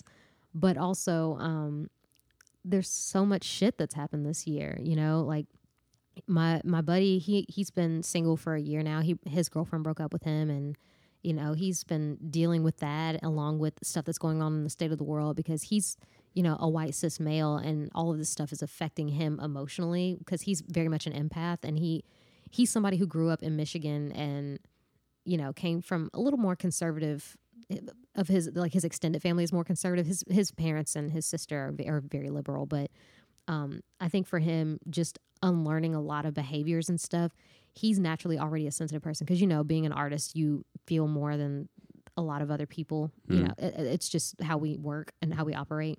But he wanted to make a full length, even if it doesn't, reach the masses in the way that we want it to, just being able to say that we left our mark on the world and we created something that was reflective of the times and what was going on. But that, and then also, I feel like now's the best time to be writing, as weird as that sounds. I mean, I don't know that we're going to be able to start cutting the record in September just because of how things have been looking with COVID and, everybody taking time off and, not having enough PTO and all that stuff. But just being able to really create something and leave our emotions on the table, because who's to say what's going to happen in 2021? That was a bomb ass answer. Oh, really? Yeah, I'm not even going to pressure you on any. Thanks. Because you cancel me if you want to. I just think the album as a format has jumped the shark personally. Yeah. But if you really have a creative statement to make and that's your thing, like you go for that shit. Yeah. Like fuck what I'm saying. That's just my opinion. But you know what? I think because like I said, I'm a younger millennial than he is because he's 33. And so sometimes I don't think he always grasps what I'm trying to say about how this world operates now. Because, we first released 2 singles, which was it. And we didn't want to overstimulate people. We released 1 single at a time. And then, after that, we cut our EP, which was 5 songs. And it's got some streams, but it's not anywhere near to making a dent anywhere. But which I think a lot of that is just because of our name. It's not a very memorable band name, which, hopefully we work on that. But I think now is the time to have enough content out, because if we do decide to change our name to something else, which I hope we do, but if we change it to something else and then we market it in a different way with different visuals, and I don't think we did enough capitalizing on things, because it's very cliche and we live in a capitalistic country, but sometimes you have to go with what you know. And I think too many times we tried to go with things that we didn't really know very well. But I think, because, me being a black queer, well, I don't like going back queer. I'll just say I'm a lesbian. But me being a black lesbian in the South, and I'm very openly gay, and, I don't want to make R&B music because people don't realize music is still very segregated. Hell, heard that. Yeah, it's something that it doesn't even cross a lot of people's minds. But I think people expect someone who looks like me to make neo soul or to make alternative R&B, and I think us creating a full length to be able to say, okay, we could submit this to something and be able to jump on a bill with somebody to kind of get some traction going, because the more content you have these days is like the better. Yeah. So that's another thing for the album. But right. Yeah, I mean, we live in such a weird time right now where albums don't make a statement. Streaming is so weird because I'm not going to fight the current on the technology. Yeah. If this had been 5 years ago, and like my dad he'll be 66 this year, but like we were having some musical discussion about him complaining about technology and all this shit. Yeah. And I said something to the effect of, these platforms are great because they give the power of choice for people to listen to what they want to listen to, whereas the radio didn't. Yeah. That's how I felt at the time, except that's almost not really true because the algorithms dictate a lot of what you're exposed to, and based on your listening history, it just so happens that algorithm shit happens to be shit that you like. Yeah. So in a way, it's almost like you're being strong-armed.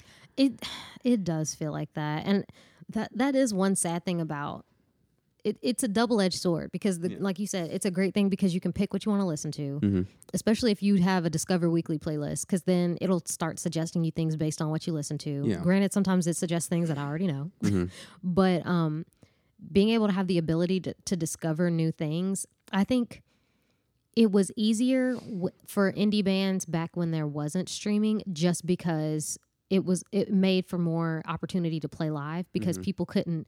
If people got tired of the radio, they would just go to a local bar and then they'd see somebody like, oh, okay, cool. And then, if you go to Mercy Lounge or something, they'll have a band open for them and so on and so forth. And then you have all these festivals that started introducing people to music. So it was like, I felt like festivals were the Spotify for a while or the Apple Music. But now, because people love like streaming and learning whatever they want, now it's like people are so technology driven with selfies and showing that they're going out somewhere and letting people know they did something. It's almost as if going to the festivals now is like a game of, oh, well, I did this and you didn't. I'm not crying sour grapes because Spotify is what it is. Yeah. It's great and it's bad. Yeah.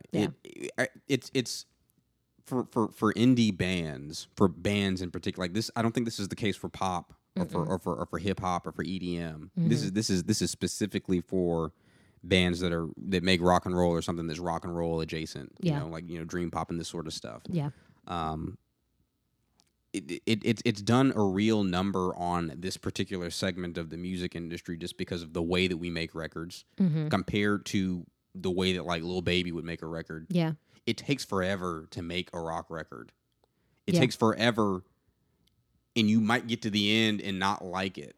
And then you have to worry about somebody else not liking it, but you already spent the money on the record. So you're just like, oh, well, I hope it's... It is also infinitely more expensive than making a hip hop record. And I'm not knocking it. It's just it's just a reality of the technology and a reality of the music.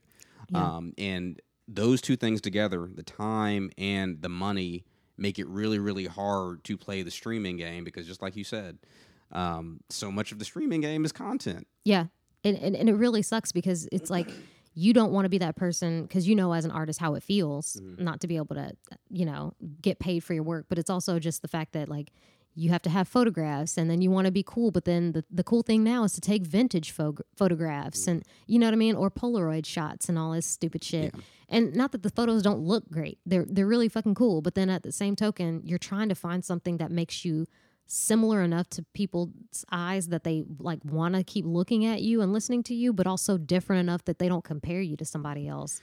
There's also a real disconnect between your online presence and your presence on the streaming platforms because there are plenty of people that have gotten playlisted.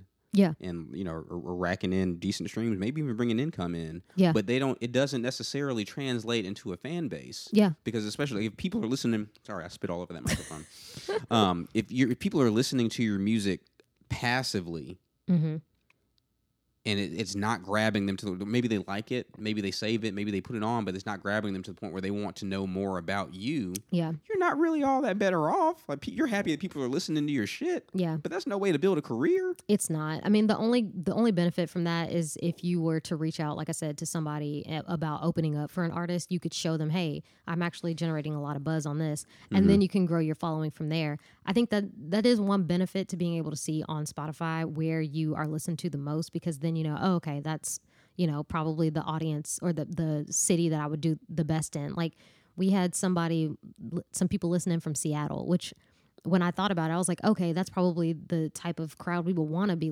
having listen to us, because the type of music that we want to make, there's not really a presence for that in Nashville. You know what I mean? Even for you, I think your music is very different than a lot of stuff that's being played here in Nashville.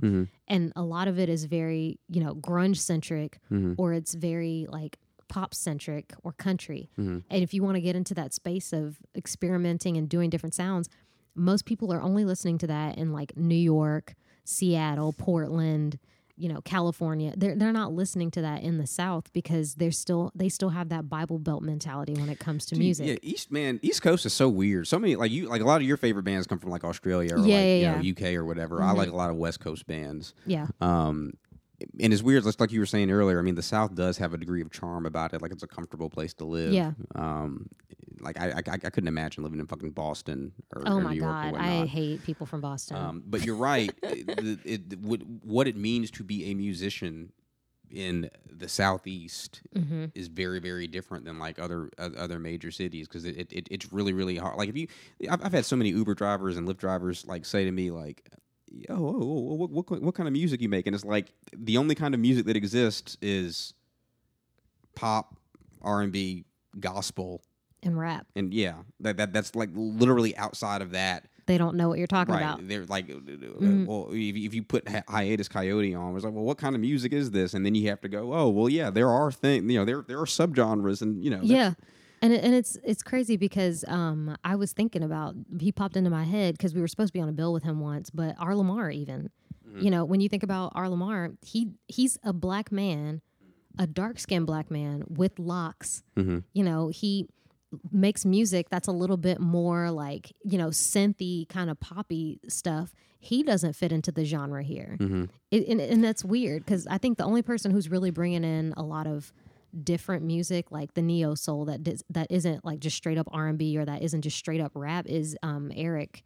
He does Love Noise, and so he brought Moonchild here. He brings Tweet. He brings all of these urban artists in, and if we had more people like him creating that avenue, I think it would be easier, because I always tell people, if I wasn't from Nashville, I don't think I would move here, especially as a musician, because it's not a musician city. It's a session city. An industry city. It's not an artist city. It's not an artist city. It's a session city. Like, you can play on some sessions, or it's a writing kind of city. I feel a lot of this. There's a part of me that sees a bright spot in this. There's a part of me that maybe not. Like, if you're in a band in the traditional sense, like we are, you want to play shows. Yeah. Which before COVID was hard enough as it is. Yeah. It looks like it's only going to get harder. Yeah.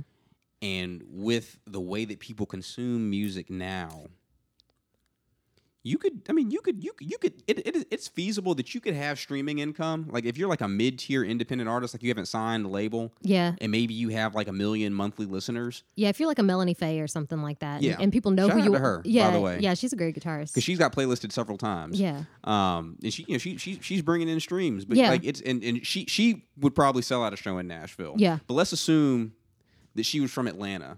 Right? Or no, let's assume that she was from Boston. Let's assume that she was from Boston. Yeah.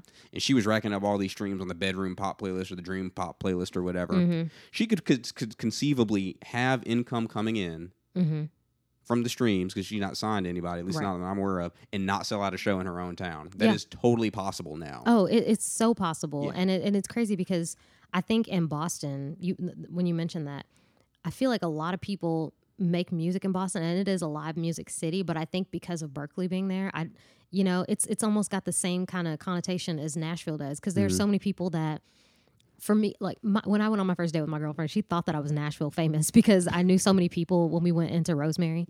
But it was funny, because there are so many people, from me being born and raised here, and people that I've just met over the years, that I see so frequently.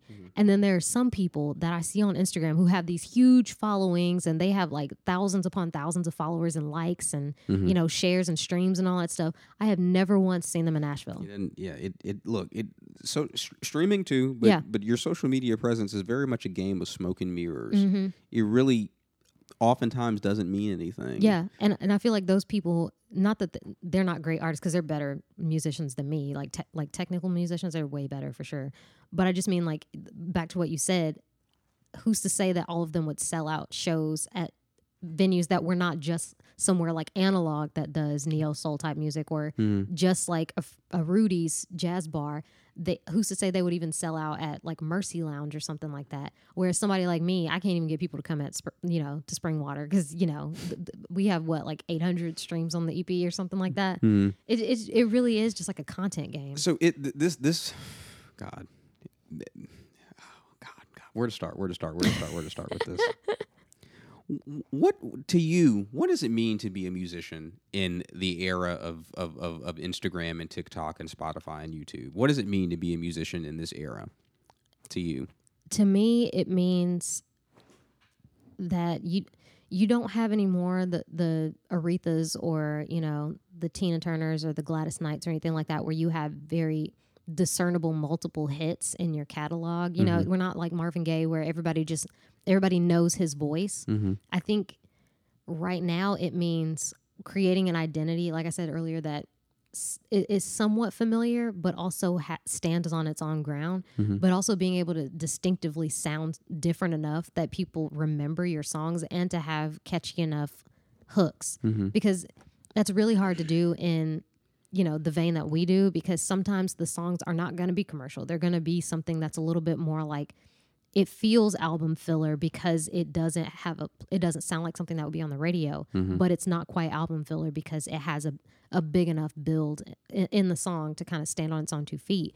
But I think the key now is to just create an identity. Yeah. Because I think outside of just the image of making people being attracted to you visually, there's some people where you listen to their songs and you know instantly that it's them. Like with Temples, I know instantly that it's them because I know how James Bagnashaw's voice sounds. If Sade were to come out with a song right now, we would still know it was her because she has a very distinct voice. And even I don't know if you listen to Crumb. Oh God, I love Crumb. Yeah. Oh God, I love him so much. Yeah. So I don't know if her name is Lila or Layla. I don't know. I just know that song "Lock It" is a fucking slap. Oh my God, Yeah, they are so good. But that's what I'm saying. Even if you don't know the rest of Crumb's catalog, if you hear "Lock It," you know what it is. Y'all can play with them, by the way. Huh? Y'all could play with Crumb. Oh, I would love to play with them. But you know what I mean. Like, that's exactly what I mean. It's like being like a Crumb where people may not remember you visually, but that video for that song is very distinct. The song is very distinct because it stands on its own 2 feet. I don't think there's enough of that now. And as an artist, I can't say that I've even done that yet because it's just so hard to do. Yeah. I like that answer. First, the short thing is, I don't know. I feel like this is the opportunity is there for you to make your own way. That I really do believe in, and that's uplifting to me. Yeah.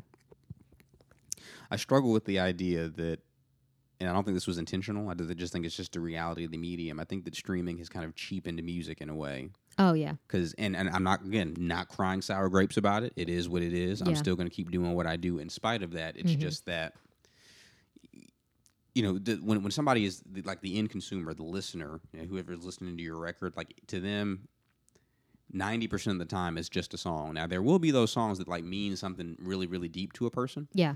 But they don't understand how much time and energy and capital money went into making that record for it, to kind of get lost in like the digital ether. Yeah. And again, you if you really want to make it, you're going to make it. You're going to put it out there, and you're not really going to care that much. But the issue of it is just like there's so much of it now, and for somebody that is not just like invested in music as an art form and as a culture, it just ends up being background noise to them, which kind of sucks. But I think some of that, to your point, is what streaming platforms and even social media has done is overstimulate us. I think that's why you see a lot less of people reading nowadays, because they're so overwhelmed by what they're seeing visually. They're so overwhelmed by what they're hearing that when it comes time to like sit down and look at something and it's just words, there's no imagery with it. We're so used to, because even songs create, with the soundscapes, they create some kind of picture in your head. Like you imagine what you think it would sound like live, or you imagine them playing it as you're hearing it. With books, it's a little bit harder because you're having to just have no noise if you're somebody who can't read with music going on, and you're just looking still at pages and just keep going. That's it. Because I've noticed with my girlfriend, she's somebody who doesn't get overstimulated very easily, but she also loves to read a lot. Whereas I get overstimulated, but I love visuals and I love audio. So it's just, I think that's where the disconnect is with all of this oversaturation of music. There's just so much content. Yeah. There's not enough consumers for all of the content that's actually out there. It's like on the one foot, it's presented an opportunity for people who would have otherwise not been able to get their music out there. Because if you're somebody who's independent, it's very hard, unless you're going to Lightning 100. It's still very hard to get your music played, even on Lightning 100, you know, a radio station. But when you get on those social media, the streaming and the social media, it makes it easier for you to control the content and then put it out as frequently or not frequently as you want to do it. Would agree. You know what I mean? So it's like there's this double-edged sword behind it. So maybe we pay an opportunity cost for autonomy then. Maybe we now have the power and the agency to do what we want to do. Yeah. And what you sacrifice is potentially visibility. Yeah. But you know, I think I'll take that compromise. Like you cranking that you crank enough shit out. Yeah. And you just keep doing it. Fucking Currency. Yeah. Was he on like album like the rapper 200? Yeah. That motherfucker's still rapping. Yeah, he makes like 8 million albums a year, and I'm just like, I don't even know any of your songs. Yeah, like you. Yeah, I don't either. But he just has so much content. You know, like but in that, like I wish I had phrased it differently in the last episode of the podcast, but I was kind of like, I'm paraphrasing, but basically what I said was, quality is subjective, but quantity wins. I'm paraphrasing what I said, but that's basically what I said. Yeah. And it's kind of like with the streaming platform, for example. Mm-hmm. How many tracks are going to be on your full length? We don't know yet. Maybe like 12 songs with lyrics, like full flesh songs, some interludes in between. So the theoretical concept, I'm not recommending this. I'm just gonna like paint a mental picture for you. Yeah. Let's say, for the sake of argument, that you did the whole single release thing 12 times over the year, or maybe 8 times out of the year, because that'll give you enough time to do the whole Spotify playlist pitch thing. Yeah. Maybe pitch to a few independent playlists. Mm-hmm. Let's assume that for that entire year, nothing happens. Yeah. That music is still there. Yeah. And if you get enough of it, like, you know, but if in 3 years you have 40 something songs on Spotify, some shit'll happen. Yeah. You know. Now, is that ideal? No, not necessarily. No, it's not. Because then, like you said, your quality starts to suffer because you're just trying to put out enough content to have something be looked at. Yeah, it could be. I think there's some people that can just crank a bunch of shit out. Babyface. You wrote a lot of hits. But it's like, why can't all of us be a Babyface? Because he knows how to write album filler, but he also knows how to write songs that are going to be hit songs. Like, that's something that not a lot of people have. I think that everybody can be Babyface. I think that, at least in my opinion, the hardest part about like being somebody, like we talked a lot about John Mayer last episode too. Mm-hmm. I'm not a fan of, but that motherfucker write a lot of shit. Yeah. Is just to keep doing it and not judging yourself. That's what my therapist was saying, because I told him in the grand scheme of writing this album, I didn't feel good about the stuff I was writing because I just kept looking at it thinking, man, I don't know how I like this. This is gonna sound right on the album. He said, "Are you okay with being just an okay mediocre writer?" And I was like, like, you have to allow yourself the space to be mediocre before you get to the point where your thought processes, because, you know, I feel like the Beatles is the theme of this episode. The Beatles have come up a lot. Yeah, they have come up a lot because, you know, even though I don't really, like I said, there are some Beatles songs that I actually do really love, but I think the one thing about them is they probably just kept writing, even if the shit didn't sound like it would be great. Because, you know, George R. Martin probably heard some of the songs, like even Eleanor Rigby from the demo tracks didn't sound like it was going to be that great of a song. And then you listen to the final version and you're just like, okay, that's why you keep writing. And even Mac Ayres said this like last year or the year before. Somebody asked him how he gets over writer's block, and he said, just write. You write enough stuff in it and it keeps going. I think one thing that helps too is being more organic with it. I think we've gotten so digitized with everything because I keep writing things in my laptop instead of just going and getting a notebook and then writing everything by hand. It was so much easier and things had a little bit more structure when I wrote them in a notebook. And because I've gotten away from that, it's sometimes the songs, it feels like they're messier because I'm just looking at them on a blank Post-it looking thing instead of with some lines. The lines create that structure for you. Mm-hmm. Amen. It really is your jump shots. Yeah. And I think that's the simplest solution that there could be, and maybe the hardest thing to do. because you want to feel great about what you're creating. Yeah. But sometimes with that, though, because I think we want to jump so heavy into creating the content we want to make. But in order to get to that point, you have to kind of fumble along the way to figure out what sounds work, what stuff works for your sound and what doesn't. Because I figured that out even with guitar pedals. Like, you know, there were times where I just had reverb and delay, and that was all I had. And then I realized, man, the music I really want to make has, you know, modulation and effects, and they have phase and wah. And, you know, I couldn't figure out where that fit when we were in Era because I wasn't really experimenting with stuff like that. And now that we've gotten into more things sonically, it's just like, man, this is what I needed to be doing. And so you kind of go through that trial and error and on the process because, you know, the first 2 singles up until this EP are perfect examples of that. But Hell yeah. I think we did the thing today, Yeah. Mac. This is the longest that we've ever talked. Like we said hi and bye a couple of times Oh, and yeah. whatnot. yeah, But you know, I didn't really. I expected to talk about the record, obviously. yeah. I expected you to be really, really nice, but I think that you've been very, very insightful. Oh, thanks, man. So have you. Oh, thank you. I'm glad you asked me to do this because, like you said, we have only said the hi and bye stuff, and now I feel like, okay, he's somebody I would hang out with, like Yeah. just chill. And we will have to hang, Yeah, and we will. hopefully we get to do a show together. Yeah. Very, very soon. Absolutely. Hopefully, we can collaborate on something. Yeah. Yeah. I would like that. Yeah. Because it sounds like we like a lot of the same stuff Yeah, too. we do. But this is where we're going to go ahead and call it. Alrighty. Thank you for coming. Before we go, Mm-hmm. what's the Basque Instagram, if there is one? Right now, it's just Basque Sounds, so Bask Sounds. I'm gonna put it in the Spotify thing, and like I said, I'm gonna do some nice social media stuff so Yeah. that people can find it and whatnot. I really want people to hear the music that you made, and obviously, my platform is about as big as yours is, but they're different. Yeah, I different- feel like you probably have people that interact with you a little bit more. I think for me, people see my social media, and I don't know what it is about me, but like even some guy yesterday in the grocery store said something to me when I walked out, and he was like, "Your energy is just like it took over the whole store." And I'll not to like fluff my head up, but I feel like sometimes people look at me and assume I'm a certain way. I don't know. I think you have a magnetic presence about you. Oh, I'd say that you're approachable. okay. Because some people have told me that I'm not, or that they're afraid to approach me. Like people will have seen me out at QDP or something, and they'll shout out to Lara Taylor, my friend who DJs at QDP. It's great queer space, but yeah, people have like messaged me saying that they saw me at QDP and they were too afraid to say hi. And I'm just like, what? I have never felt that way, but that's just me. That's just me though. Yeah. Does the EP have a name? No, I think it just is Basque. Okay. Well, Yeah. look, stream Basque. I'm gonna put all this stuff on my social media so you can find it. Listen to thank this you. record; it's really, really good.